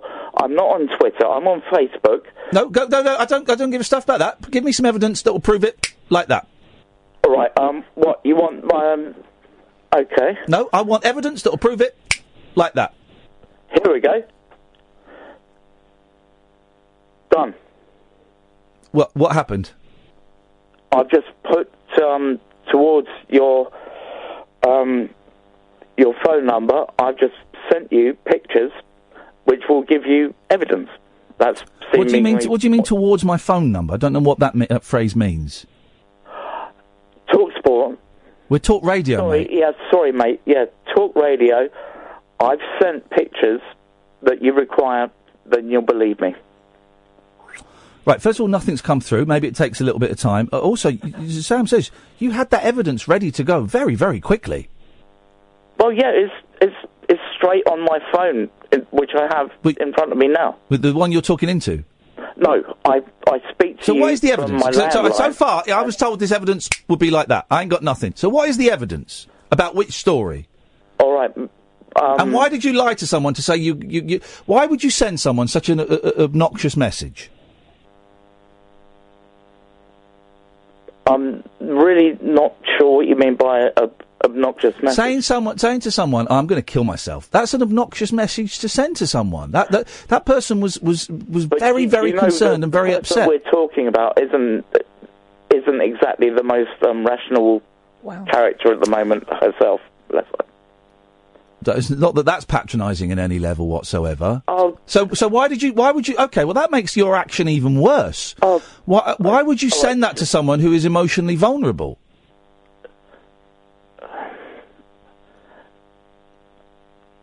Because what I was trying to do was... Why would you send a message like that to someone who you've said is emotionally vulnerable? That's me putting it politely. I was trying to establish a point where we can realise that I'm actually talking the truth. Everything that I say, as nuts as my life sounds, and as crazy as it is, It's the truth. I'm not lying to anybody. I can't help you. I don't want your help, Ian. But I think that your phone calls to me, I don't believe you. I don't believe anything you're saying. So, and you're not willing to give me an opportunity to... I'm waiting for the evidence that's going to do that, and that's not happened. I mean, what evidence is there that you went to buy a car with £1,000 of cash in your pocket? What evidence is there for that? I've got the proof right here in my hand. Well, describe it to me. Say it. Tell me. What is the proof that you went to buy a car in a part of London that scared you for £1,000 cash in your hand? Yeah, here it is. Would you like to somebody off air? No. You said you could give me evidence. No. I'm not going to. I don't believe you, right? Now, you might believe it. And it might be true. I don't know. It is true. Well, then that's great. No, it's not. It's not great because you think I'm lying. No, I didn't say you're lying. I said I don't believe you. There's a huge difference between the two. What's the difference between lying and telling the truth, then? No, that's not what I said. And this is what you don't do, is you don't listen. You make up stuff in your head that you think you've heard. Up yourself now. You've got to pitch up. Am I lying? Am I telling you the truth? No. I didn't say you were lying. I don't think you're telling the truth, but there's a difference between not telling the truth and lying. Could you please explain it to me? I can explain it again, but I've explained it already. You might think that what you are saying is absolutely true, but it's not true. That doesn't mean you are lying, but it also means you're not telling the truth. Even though I can back up what I'm saying, if you think that I'm lying, so then that therefore... Why does it concern... Here's the thing. Why does it concern... By the way, I didn't say that I thought you were lying. You've got to listen, dude. I don't necessarily think you're lying. I don't think you're telling the truth, but I wouldn't say at this point... I've just explained it to you. Listen. Stop coming up with the next thing you're going to say and listen. I will explain it. I will explain. You do that with other people, man. I'm well beyond that, and we both know I'm well. Well, then how did I explain it then? How did I explain the difference? You're right. You're well beyond that. So how did I explain the difference? I thought the difference was... No. I don't care what you think. I don't care what you think the difference is. How did I explain the difference like you asked me to? Would you like me to do it again? Last time. For once in my life, I'll shut my mouth and I'll... Okay, last time, because you're well beyond this conversation, as you've said. Last time, right? Sorry, mate. Off you go. Shut up and listen, right? I don't believe a word you say. You may well believe everything you say, right? That doesn't mean you're lying. That also doesn't necessarily mean you're telling the truth. Now, I've not made up my mind as to whether I think you're lying or not. At the moment, I'm giving you the benefit of the doubt. At the moment, I'm suggesting that you believe everything you say, but I believe it's untrue. Now do you see the difference between not telling the truth and lying? Yes. Now I ask you another question. Now I ask you another question. Yeah, why is it so important to you whether I believe you or not? Why is it important to you? I'm not important. I'm nothing. I'm just a bloke. So why should you care? Why should you care whether I believe you or not? You shouldn't get very angry about it. No. When it comes down to it, why do I care whether you believe me or not? It's because you're the most intelligent person that I have any interaction with. This isn't just me blowing smoke. You are just there's nobody that can get near me intellectually, and there's nobody in the world that can pick me up and just. But yet, if what you're saying is true, yet I'm so glaringly wrong on this one, am I, about whether you're telling the truth or not?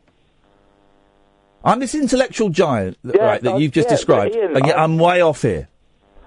Yeah, and I don't know. Well, then you've got one over. Then you've won. Then you've got one over on me. I don't want to win. I want you to. Well, then stop arguing with me and accept that we have different opinions on what you're saying is true or not. But I'm sitting here with a You lap want to full of win proof. because you're arguing about it. I have a lap full I don't of care. proof, and I just show you these pictures. I don't care. And then you go, blimey, he was right. He wasn't What is lying it? at What all. is it? What, first of all, what is it a picture of? What do you want? I've got pictures of when I was beaten. I've got pictures of the cars. I've got pictures of everything. How about pictures of the car crash? Sorry? How about pictures of the car crash? Yeah, got them. But that doesn't prove anything. That proves you got a picture of a car crash. Doesn't prove your story's And I've true. got a picture of me being beaten up. You got a which you picture. don't Someone believe. took a photo of you being in the act of being beaten up. All right. Well, all I can say is Someone I've took a got photo of you being struck. Because that's what you just said you had, a photo of you being beaten up. Someone took a photo of you being hit. Or did someone take a photo of you with cuts and bruises on your face? No, there's a photograph of me being taken to the hospital by the police officers. That doesn't prove that you were beaten up. With respect. And that's different to the All photo right, you said you had. There's a picture of the car crash. I can provide. No. you with that as well. Focus on this one. You said you had a picture of you being beaten up. Yep. You don't. Yes, I do. So you got a pic. Okay. You've got a picture of someone striking you. Someone. Yes, my father striking me. Someone. So who took the photo? I made up. Who Yes. took the photo of you being hit? Me, while he was kicking me in the stomach, and I was pissing blood. You've got a photo. So instead of holding your hands up to defend yourself, or strike back, or cover your face or your body, because I'm not a violent dude. You took your funny phone enough, out. I don't like hitting people. You took your phone out and you took pictures of it. Yes, I did, Ian. Yes, I did. Well, okay. Well, then there you go. I don't believe you, but why? It doesn't matter whether I believe you or not. But you're asking for proof, and I'm saying I've Well, got you've described some images. Because first of all, you said you had a picture of you being beaten up. Then you said, no, you had a picture of you being taken to the hospital by the police. Then you went, oh, no, actually, I have got a picture. I have got a picture of me being beaten up. There's very little consistency in your stories. All right. Mr. Ian Lee, what would you like me to provide you with so you could believe me? Nothing. I don't care. I don't care. You just don't care? I don't care. I don't care if you're telling the truth or not. Yeah. But you do care whether I believe you or not. I don't care. I don't go home after the show going, man, what's he telling the truth? It's not like some mystery to me. Well, it's going to be a mystery for you for it's not. ever. No, it's not. It's never going to be a mystery for me. I don't care. It's not a mystery for me. You just don't care? No, why would I? Well, you've asked me to give you proof. And No, you offered proof. No, you offered proof. I don't care. So what, don't you want it? Not really, no. Well, there we are then. Why is it so important for you, for you to have me believe you? Because I don't care. I don't like being called a liar. I've not called you a liar, mate. And if you say I have, I'm going to cut you off because you're going to make me do that description again, the definition again of the difference between lying and not telling the truth, which I've done 3 times for you now, and I'm getting a little bit bored of doing that. Is that what it goes down to? I'm just imagining. You haven't listened to a word I've said, Gavin, and that's partly why I find these phone calls so frustrating. Because I listen to your bullshit, and you don't listen to my bullshit, and that seems a little bit unfair on the bullshit factor. I see through your bullshit, man. Okay. Well. Yeah. Okay. See you later. Yeah, okay, Gavin. Thanks a lot for calling. There we go. So what I actually said last week was I didn't think it was very helpful to Gavin to keep having these conversations. Why does it matter what I believe or not? I don't care. So it's not I go home and text Kath and go, Kath, I wonder, I mean, what if we listen back to the tapes, is there a clue? I don't care. I don't care. You know, if those things are happening to people, then you have my sympathy. It's like I'm going to speak very vaguely. We'll go to the news in a minute. I've been getting a lot of emails recently from people struggling with mental health. Right. And I care about those people because I care that they are struggling and stuff. But a couple of people have really revealed some really heavy, intimate stuff. And I'm treading carefully because I send love and I send respect to those people. And I certainly don't want, if they're listening, them to think that this is in any way a pop at them or a dig at them. And there's been a few. So if you sent me stuff, it's probably not you I'm talking about, because there's been quite a few. And some of them I ignore, because it feels like a big responsibility. But I'm in kind of a good place at the moment. So some of them I've been writing just a brief, sorry you're having a tough time, hang in there, here's the number for the Samaritans, maybe go and see a doctor, kind of things. Yeah. Right? And some have come back revealing more and more and asking the question, what do I do about this specific situation? How do I get out of this specific situation? What do you do to get out of this specific situation? And I've, because I've engaged in the conversation via email, I feel that I can't just ignore it. So I've had to write back saying, I'm not your man. I can't help you with this problem. And I've kept it brief, because if I don't really want to engage in a conversation where there's any implication that actually I'm going to be able to offer more and meet up for a beer or give, some people have been sending me phone numbers. Someone sent me their phone number via my website saying, I don't know who answers this, but I need to talk to someone because a friend of mine is really into drugs. I can't phone that number. I wouldn't want to phone that number. Right. There are two things there. One, for your safety and mental health, for the sake of that, you can't get involved. Yeah. But also for theirs, you're not an expert. No. And the other thing is that, okay, so there are three things. Oh. While they're doing that, they're not going to a professional who can help them. And that's how I feel about those phone calls, that using us instead of going to someone who can help. But I am really happy, and we are always happy for people who are struggling with anxiety or depression or maybe addiction issues. That if they want to come to us and phone us up, please do, please do, and we will. I'll share my experience, strength, and hope, and maybe I'll say something that clicks, or maybe Kath will say something that clicks, or maybe a listener will phone in and say, "Well, actually, I went through that, and this worked." Who knows, right? So please don't think you can't phone in.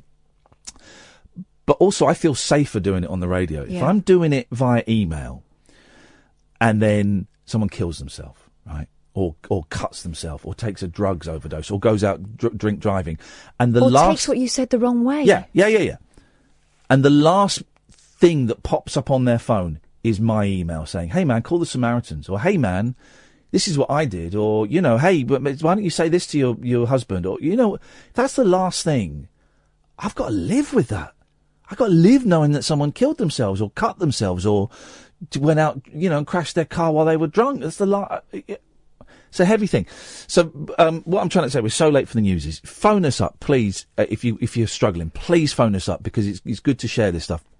We probably won't be able to do anything, but it sometimes relieves the pressure a bit if you do that.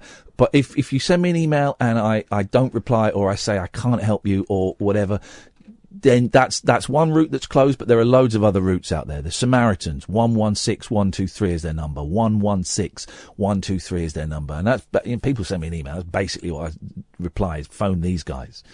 But I just got to be, I can't really engage in these conversations in private, because it doesn't help me, it doesn't help you. It's dangerous for me, it's dangerous for you.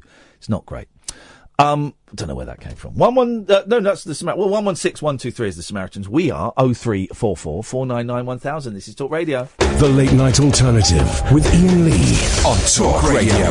We have ways of making you talk.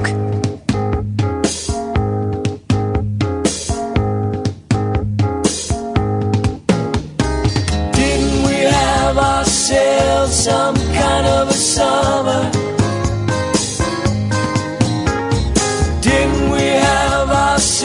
Some kind of a time.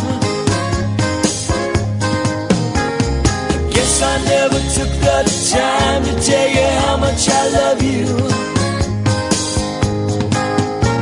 Now you and the road keep flashing through my mind. You and the road keep flashing through my mind. Sunrise service on a Sunday in North Dakota. Imagine you and me singing in a gospel choir. Spent a rainy night on a river in Oklahoma. Saw the northern lights on a Minnesota night, and our souls went a little bit higher. Didn't we have ourselves some kind of a summer? Didn't we have ourselves some kind of a time? I guess I never took the time to tell you how much I love you.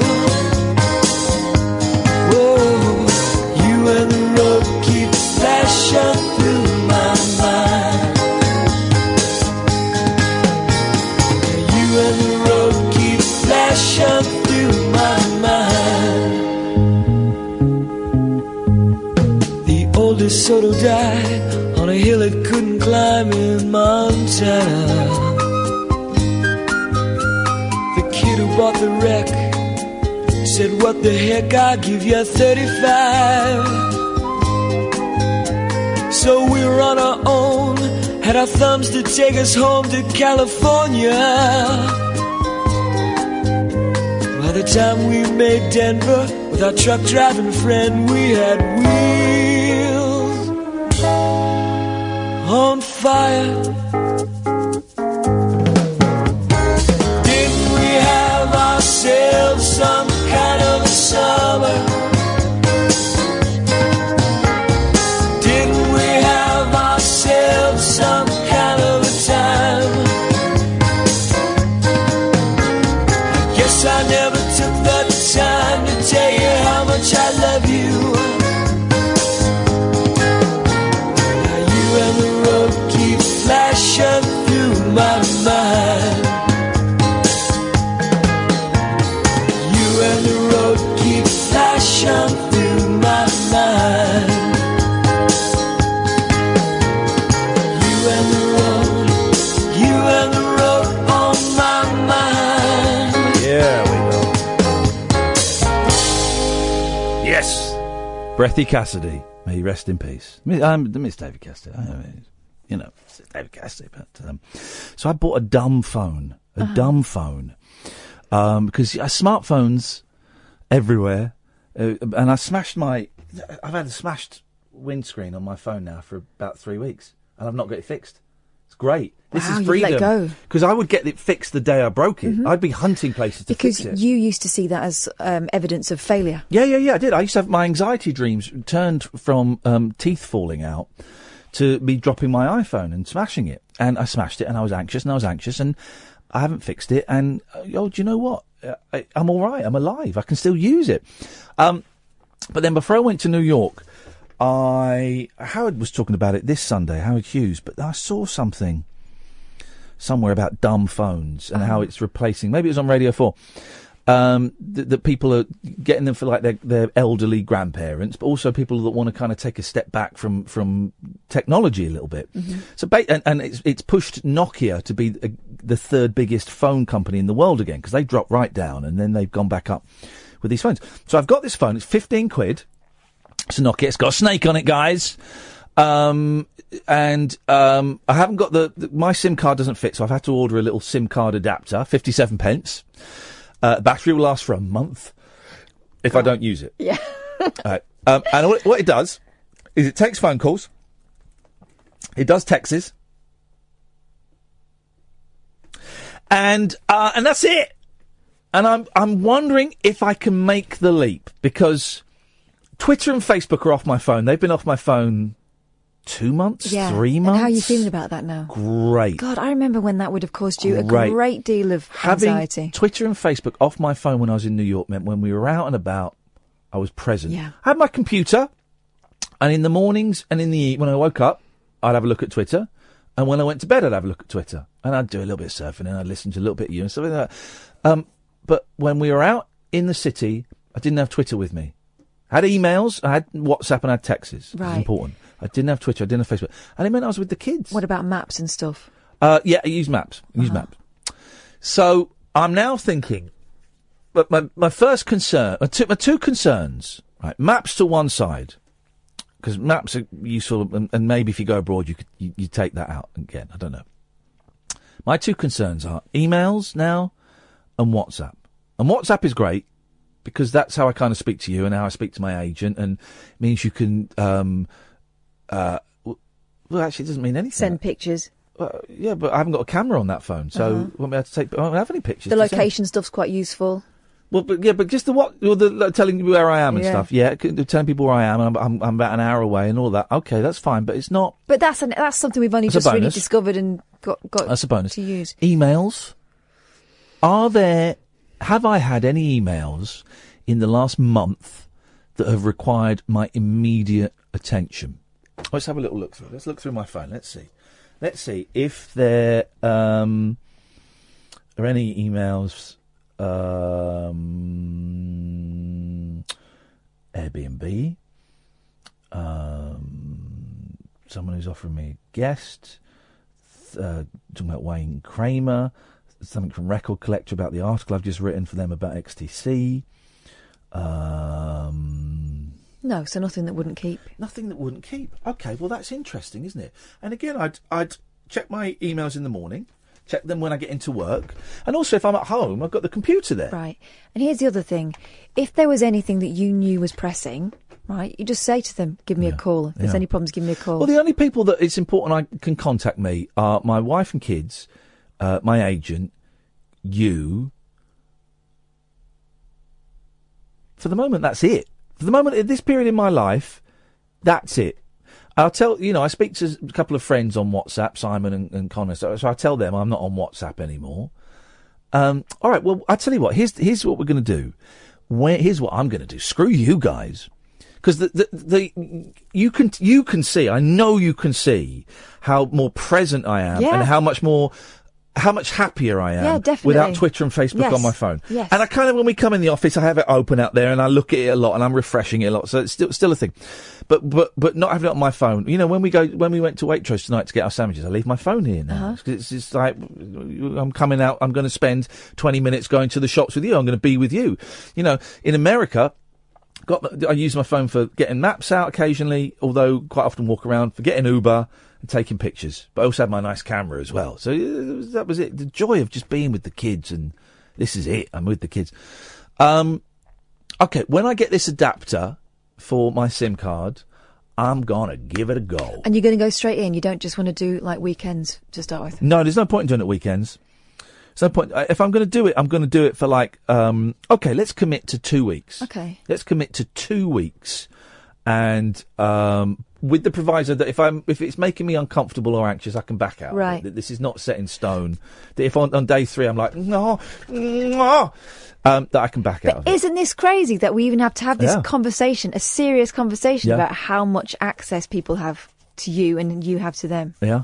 So, Matt Hager's got a lot to do with my being woke on this subject. But it's something we've discussed for a long time. Yeah. And his book was kind of like the sort of push that I needed. I've started charging my phone outside, leaving my phone outside my bedroom to charge because, mostly because my iPhone charger was plugged right underneath my bed. It's right faff to get to it. Yeah.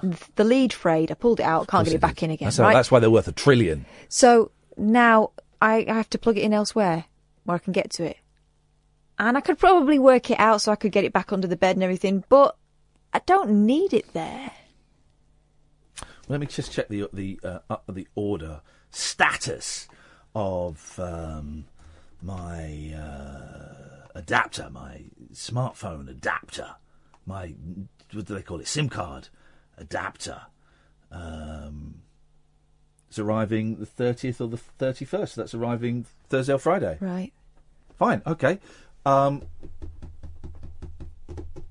here's the thing: we need my phone in Scotland to stream it. Although we may not actually have internet at one of the venues. I know. I don't know if you've seen the exchange of emails. Yeah, we've done it without before. We have done it without before, and I kind of sent a slightly snarky. Well, we need Wi-Fi, and we asked for Wi-Fi when we booked it. That's the point. That's the point.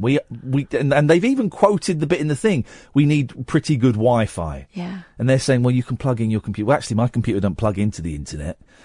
And we asked for Wi-Fi when we booked it. Okay, well okay. There will be compromises because the phone is It's funny that they stopped us using Periscope as I'm umming and ahhing about whether I do the full switch. Anyway, you're listening to me disappear at my own arse. I'm footing myself. Which is, you all right? Bit tired there? Got a bit of a headache. All right. I don't think I've got any pills. It's okay, I've probably got some in my bag outside. Do you want me to have a look? Where? In my bag? Yeah. No, don't go in there. Okay. You don't want to see. That's awkward. Let's hit them ads. The Late Night Alternative with Iain Lee on Talk Radio. Good. We're just having a biscuit break. Couldn't find any pills, but I found some biscuits, and that'll do. When did I remember 20 years ago. Hey, if you want to go and get some fresh air, I'm all right.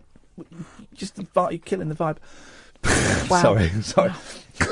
I love it when you actually genuinely get a bit pissed off with me, and it's not acting. And I can tell why, because your eyes narrow and your head kind of does this sort of circular backwards motion. Yeah. Wow.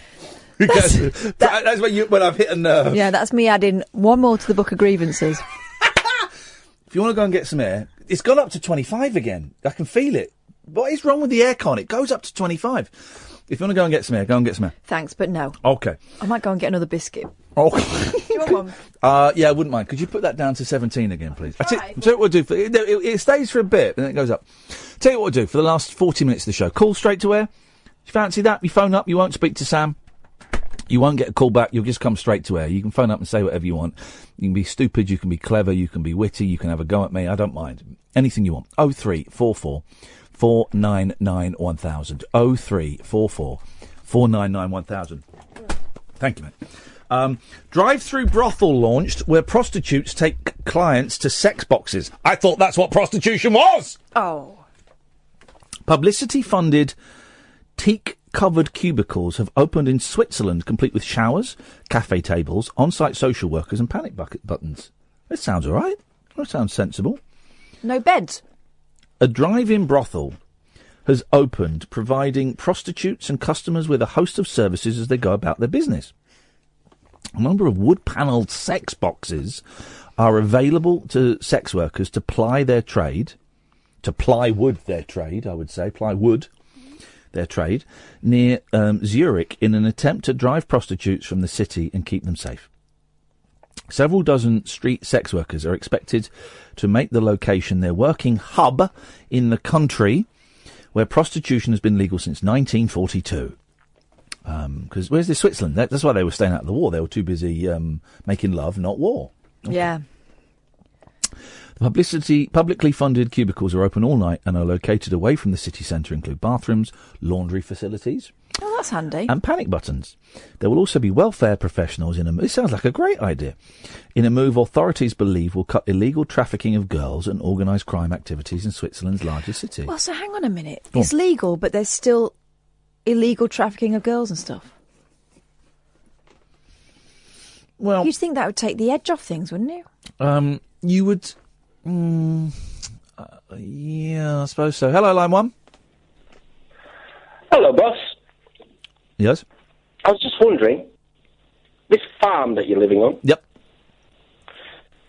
Is it a dairy farm or a body farm? A body farm? Yeah. I don't know what a body farm is. I do.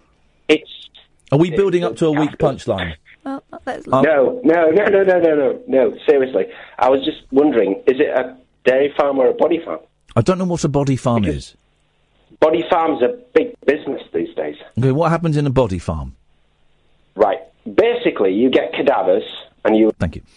I once, when I was doing work experience, I got work experience at Windsor Theatre, and there was a play put on. They were rehearsing a new play about a magician involved in a murder. It's got a great title. Guess what the title was? Abracadabra. Close. Abracadabra. Isn't that great? Oh. Isn't that great? Abracadabra. It wasn't a great play, actually. And I think the initial run, the initial previews, it was like set in the 20s, and then they changed it to the 70s, or the other way around. But I tell you what was cool, right? I was 15, doing work experience. I got to paint a bit of the set and hang out. I was there for a week, right? Basically, what I did was I just sat in the audience and watched the play being rehearsed, right? It's a play about magic. And I looked over one day, and I saw this old boy. I thought I recognise him. And I went up to the guy that got me the job. I said, "That old guy with the glasses, is that Ali Bongo?" And he said, "Yeah, he's the magical consultant on this." And I used to, when I was a kid, and no one remembers Ali Bongo. Ali Bongo was the man. You look at all of the Paul Daniels shows, creative consultant, Ali Bongo. I used to have an Ali Bongo annual, and he was this great magician. And he dressed up, you couldn't do it now. Turban. He had a turban. He didn't black up or anything, and he was stupid. He was silly, and he was stupid, and he was funny, and he was incredible. And he was, like, when I was 6, 7, 8, he was huge. Suddenly I'm like 14, 15. And it's Ali Bongo. And I went up to say, I mean, I'd love to be able to say tomorrow night we've got Ali Bongo on the show, but he died years ago. But I went up to say, I've just got to say, Mr. Bongo. I think I called him Mr. Bongo. I loved you, man. I had this annual when I was 7 or 8 that I would just pore over. Ali Bongo annual. What a thrill meeting Ali. But anyway, don't know something about that. The 9 garage-style structures located in... My eyes are going, so I need to get an eye test. In Silkwai are also guarded by security personnel. Clients will not be monitored by CCTV, but are not allowed to leave the site with the sex workers. Michael Herzig from Zurich Social Services said, prostitution has escalated in the city. It was done in the open on the street, and men harassed the passers-by. It was noisy and dirty because men took the prostitutes to a side street and left used condoms and semen on the streets. Oh. There was spunk everywhere. Oh, stop You it. could not believe it. It was like someone had fired off a white paint cannon all over the place. Spunk on the wall, spunk on the floor, spunk on the handles of the doors, spunk on the cars. Okay, we get it. It was everywhere. I'll cut forward a bit. Yep. The dive-ins are more discreet and safer. Around 30 to 40 women are expected to ply their trade each night. The hookers pay 5 Swiss francs per night to use the sex boxes, but customers don't have to pay an entrance fee. Hang on, I didn't think that was how prostitution worked, etc., etc. Mm-hmm. And that's the end of that story. Well, interesting. Anything that makes the women, I'm guessing mostly women, safer. Yeah. Anything that makes these sex workers safer is great. I do think that if they have a problem with gangs trafficking, then they're not going to be accessing those facilities, are they? Well, that's the thing. You can offer, I would imagine. Sorry, I'm chomping on an Oreo. Oh, that was the thing. When did Oreos happen over here? Because I remember 20 years ago, you'd watch, like, Home Alone or something, and they'd have Oreos, and they'd do that thing where they twist it and lick it and all that. And you go, what is that? What is that crazy exotic biscuit? It looks like a bourbon, but it's circular and it seems overly elaborate. Now Oreos are all you can get. I know. Like, we can't find the hobnobs anymore. It's Oreos. Digestive? What's that, sir? You know, what do they call the custard cream, sir? Never heard of it. A ginger nut? What language are you speaking? I got through a lot of ginger nuts when I was pregnant. It was the only thing that stopped me throwing up. That's how you got pregnant.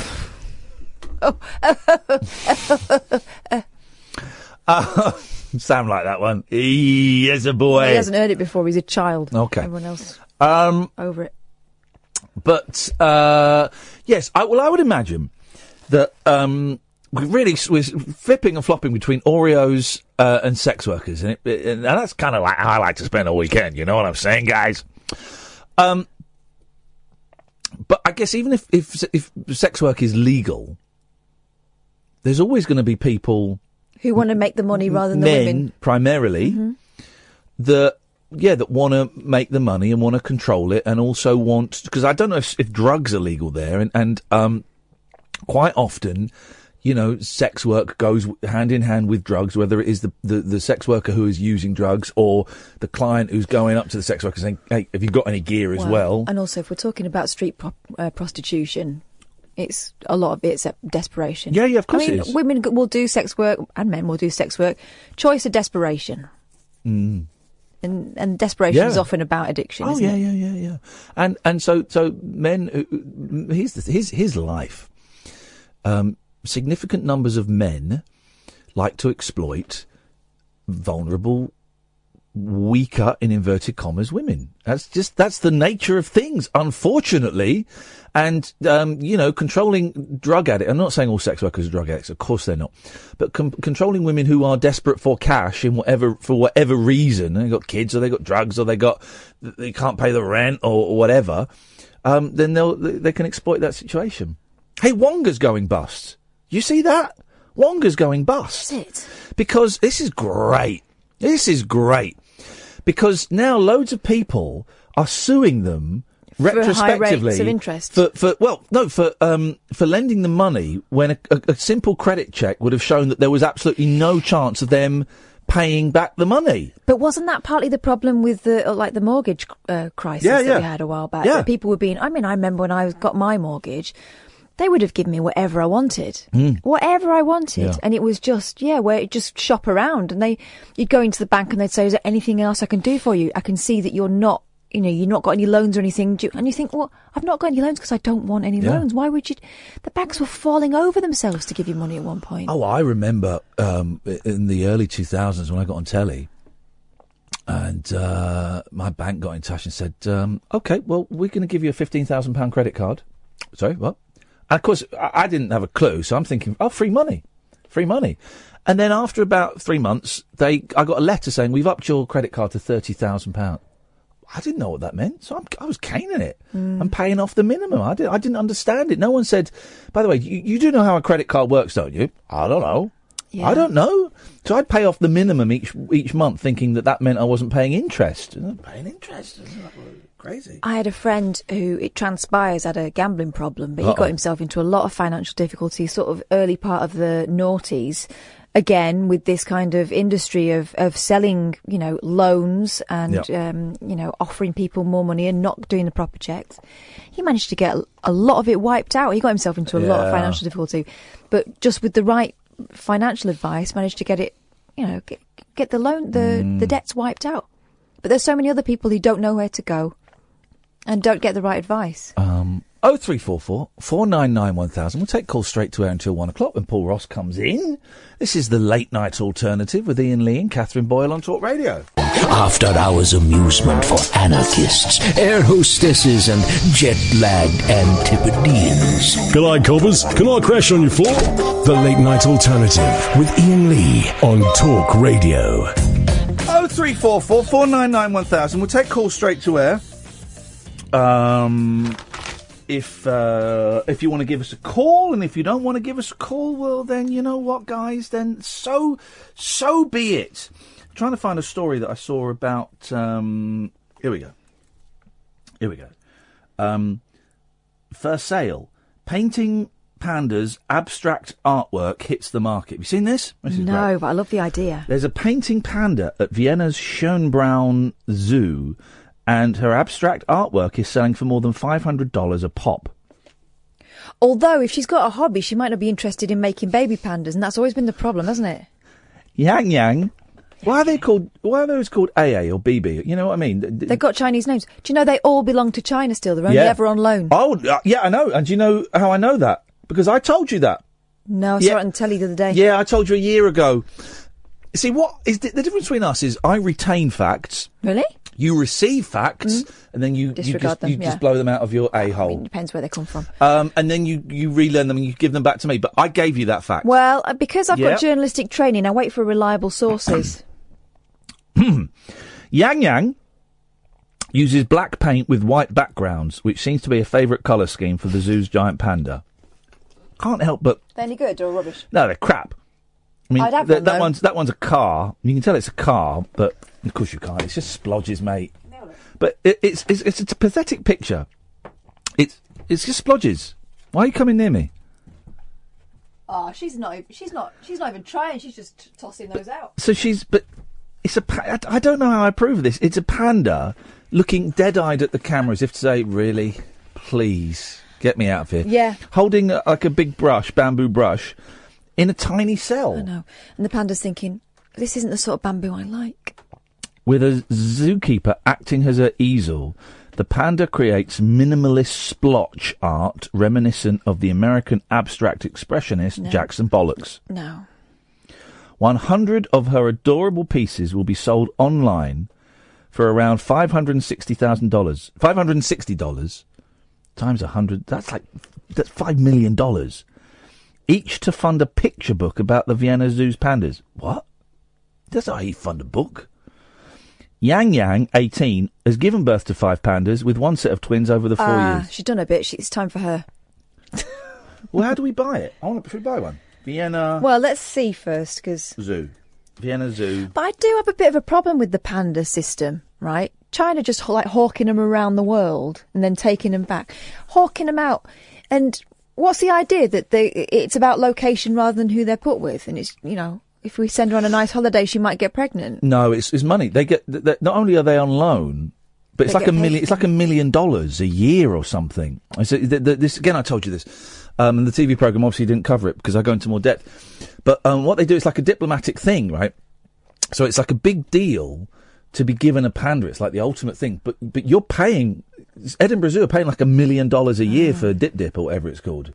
It's money, and that money is going straight into China. China. Whoa! You did the voice! I did the Donald Trump voice. You did a Chinese... no, it wasn't a Chinese voice. It was the way Donald Trump says China. Can you...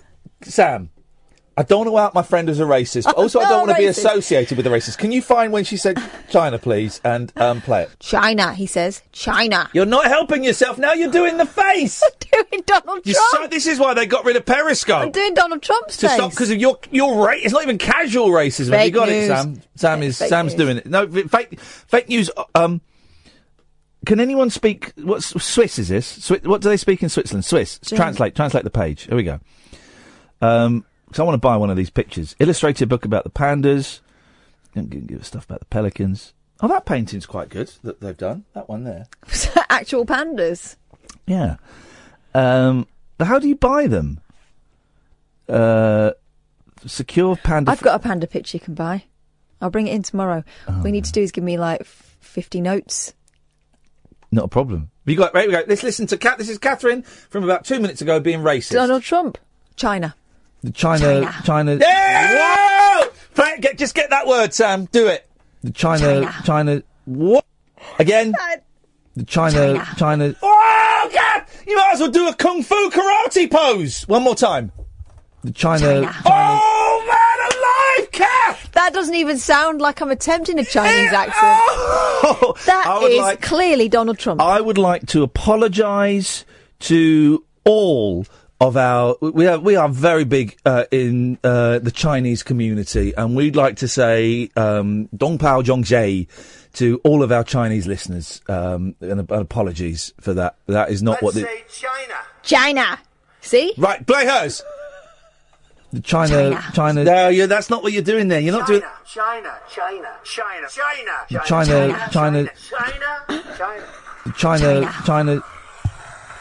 I don't want to say. I don't want your excuse for. You go over to China. She's doing me. Go to the adverts. China. Late night conversation worth losing sleep over. The Late Night Alternative with Iain Lee on Talk Radio. We have ways of making you talk. Don't play it all through the break.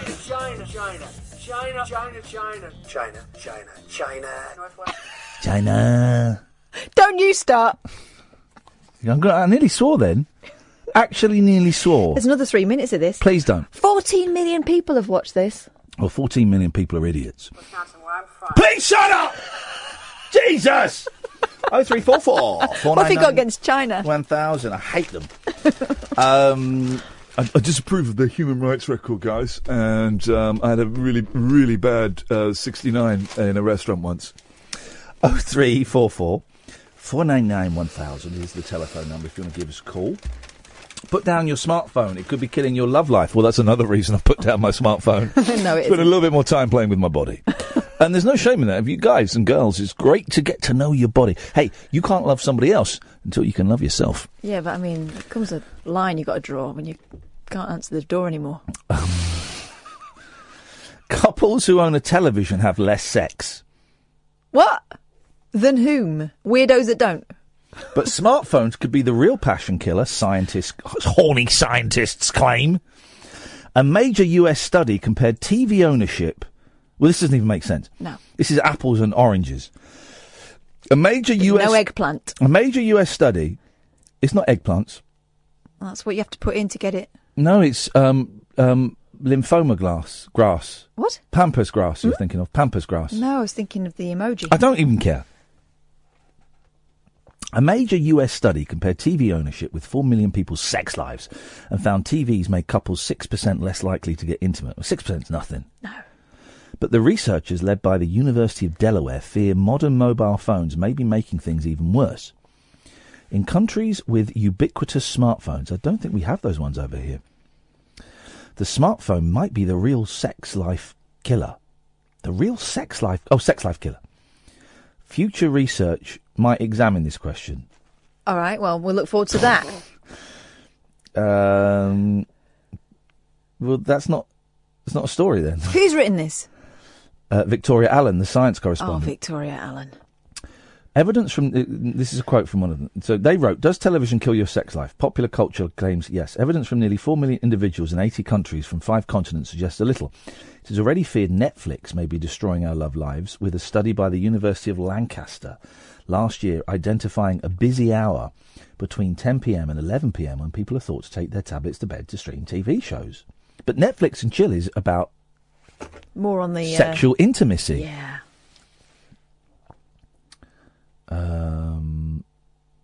Well, that's rubbish then. That doesn't actually tell us anything. Well, let's go to a story about orgasms, because... well, that's what we all want. That's what we all want. I wanna have an orgasm with you. Let's orgasm. Is that a real song? Come on, let's orgasm. Is this one of your classics? Well, I'm singing it, so yeah, it's a real song. I wanna have an orgasm with you. Come on, come. By the way, if anyone... If there are any young producers out there that want to make this a hit, Max Tundra, if you're listening, here we go. You can record this and do what you want with it. I want to have an orgasm with you. Come on, an orgasm or two. Hey, you, let's have an orgasm or 3. Want to have a little orgasm or 4, orgasm. I want to have an orgasm. I really want to come with you. I want to have an orgasm. Oh, I feel a little stirring down below. If you touch me, then you know it's gonna blow. If anyone wants to remix that, you're very welcome. No one wants to hear it again, I swear. I sent Kath a video when I was in New York of... I can play it. I'll play the video, right? Because this is great. You know, yes. This is... What on earth was he doing? I don't know.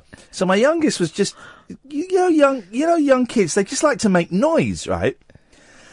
And don't say what it is, right? But let me plug this in.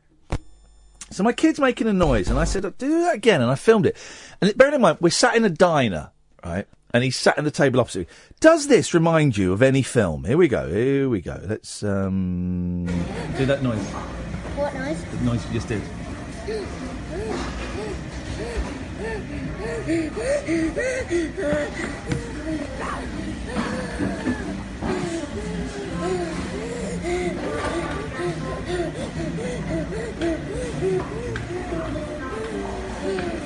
Does that remind you of any film, classic film from the 80s? I think it was set in New York. I've got a feeling bits of it were. Set in a diner. He's doing the faces as well.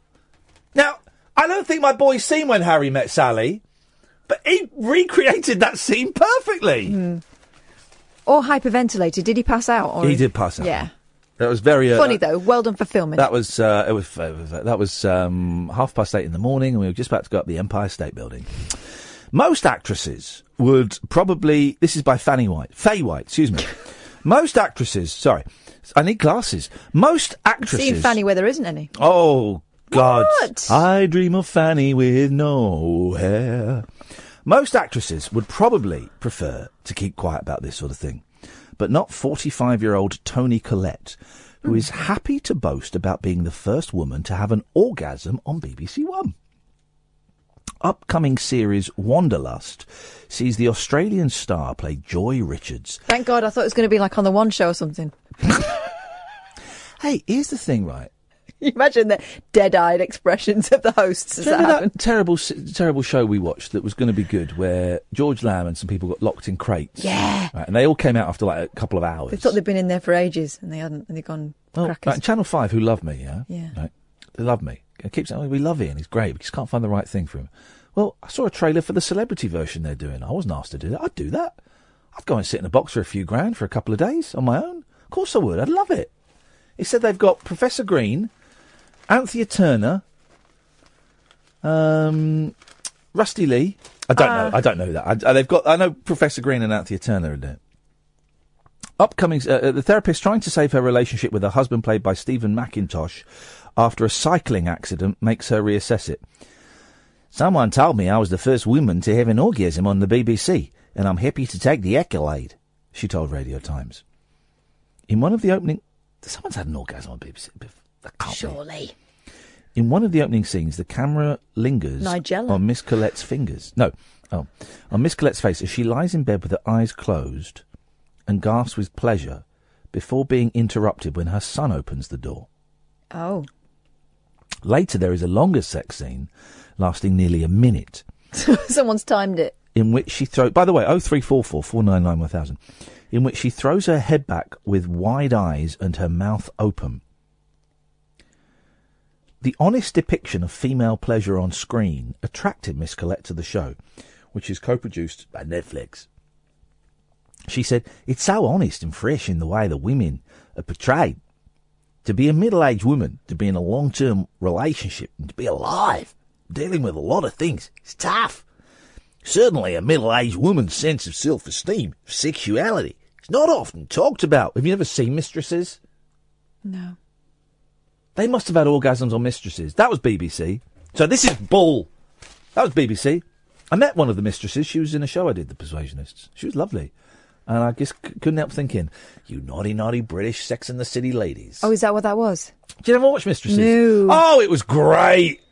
But it was classy. It was... Did you ever watch Mistresses, Sam? Oh, it was great. But it was classy. It was a great show. Come on. I can't be the only person that's seen Mistresses. Great show. And also, sometimes you saw a bit of bum. But it was classy. And arsey. However, the actress... What year was that? It's got to be 10, 11, 12 years ago. Oh, no, a bit busy then. Doing what? I was busy then. I also had time to watch great British drama, Mistresses. However, the actress admitted she was anxious about filming the sex scenes. I got over it quickly. That's the problem. Wouldn't boast about that. The more empathy I have with the character, the easier it is. And it's an important story. It's representative of big truth that's got no real void. That's a boring story. Right, so she's not talking about orgasms anymore, so you're not interested. Is that the Daily Mail? Being astounded that women know where to... Anyway. What have I written down here? I can't read my writing.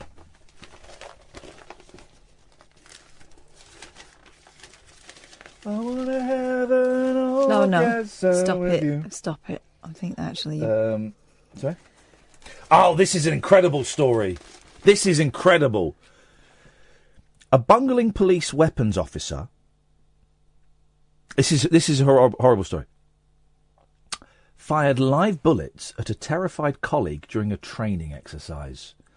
The shooter was supposed to be using blanks at the weapon training drill at an army barracks. Bullets. Is it blank or blanks? Blanks. Bullets. Okay, hang on. The shooter was supposed to be using blanks. Bullets. I'm going to put in there, please, okay, Bruce. Well, let's have a look. I got the reference eventually. So you're saying bullets, blanks or blank, blanks, blank or blanks. You got the gag, guys. So we need to hammer it home anymore. He doesn't get it. He's a boy.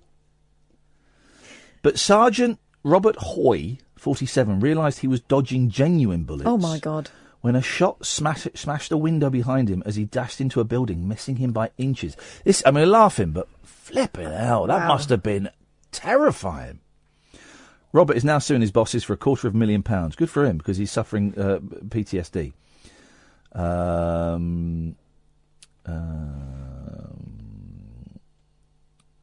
Okay, well, it goes on to it turns into a thing, but an ex-police firearms expert said human error was almost certainly to blame for the live bullets debacle. I don't know. Ammo is colour-coded in practice sessions, so there is no mix-up between live and blank rounds. So there is no mix-up. Ammo is colour-coded in practice sessions, so there is no mix-up between live and blank rounds. I'll read that one more time for you. Ammo is colour-coded, so there is no mix-up between live and blank rounds. Okay. Live and blank. Not blanks, blank rounds. It's got to be... Well, what are you mixing up? I mean, it's live or it's... Is it pussy? You'd always get something like that on Blankety Blank. I don't know. Is it pussy? Can I put the pussy down? You leave your pussy out of this. We'll come to you in a minute. What's he like? We'll come to you in a minute. Let's go to Faith Brown. Faith? Hang on a minute. Let me do an impression that will not stand the test of time. Just push your tits out.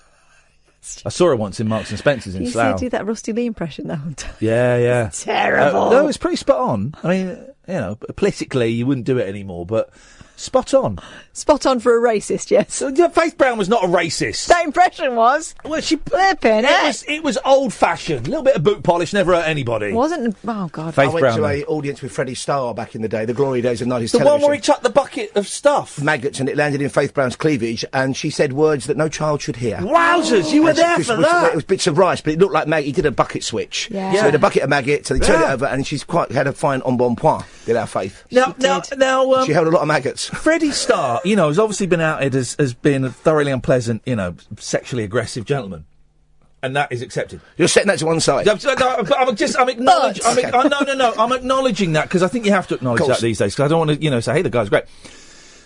So with that in mind, some of those TV appearances in the 80s. Yeah. I mean, and he was probably off his face on stuff, but it was exciting because you genuinely didn't know. Well, he used to dress as Hitler. People forget that with boxer shorts and Wellington boots. And he once turned up on World of Sport. And the story is, wow, I had a friend who worked on that show, and he turned up for one of the pre-records. I think it was with St. Greavesy, and he had a long kind of leather mac on, but his shorts, and he pulled the mac round him and crouched to the ground. And when he stood up, he defecated on camera. See, that's the. So he was out there then. I mean, that's sort of like the Man in the Moon, isn't it? Yeah. That's borderline genius. That's that genius insanity. It was at Anfield though. Like on the pitch. They were filming. That was not in front of a crowd. It was a training day. That's brilliant. Yeah, and somebody's got that footage somewhere. Also, in the 70s and 80s, loads of people dressed up as Hitler. Keith Moon and Viv Stanshall. Yeah. There's a photo shoot. They used to march around Golders Green dressed up as Hitler. Keith Moon used to sing people who burn people are the ugliest people in the world, which is kind of attacking the attitude. Yeah. But, you know. I've said for a long time, I used to buy into the Keith Moon myth. But I've said for a long time, I bet he was a pain in the arse to work with. I bet he was really annoying. Well, there's a great bit in one of the Monty Python documentaries when they say he turned up when they were in Jamaica and they were all trying to write Life of Brian or write The Meaning of Life, and they took time out and they were working on stuff. And he would come in and chip in jokes, and they humoured him because they liked a bit of rock star, Golden. And he said, and this sounds a bit snobby, but John Cleese and I think Michael Palin is probably the nicest man in the world, said, and he'd often try and play Scrabble with us. He never scored more than 7 or 8. Yeah. And that's the thing, I think, because he was obviously, God bless him, like Graham Chapman a lot of time, he was away with, you know, the alcohol fairies. Yeah.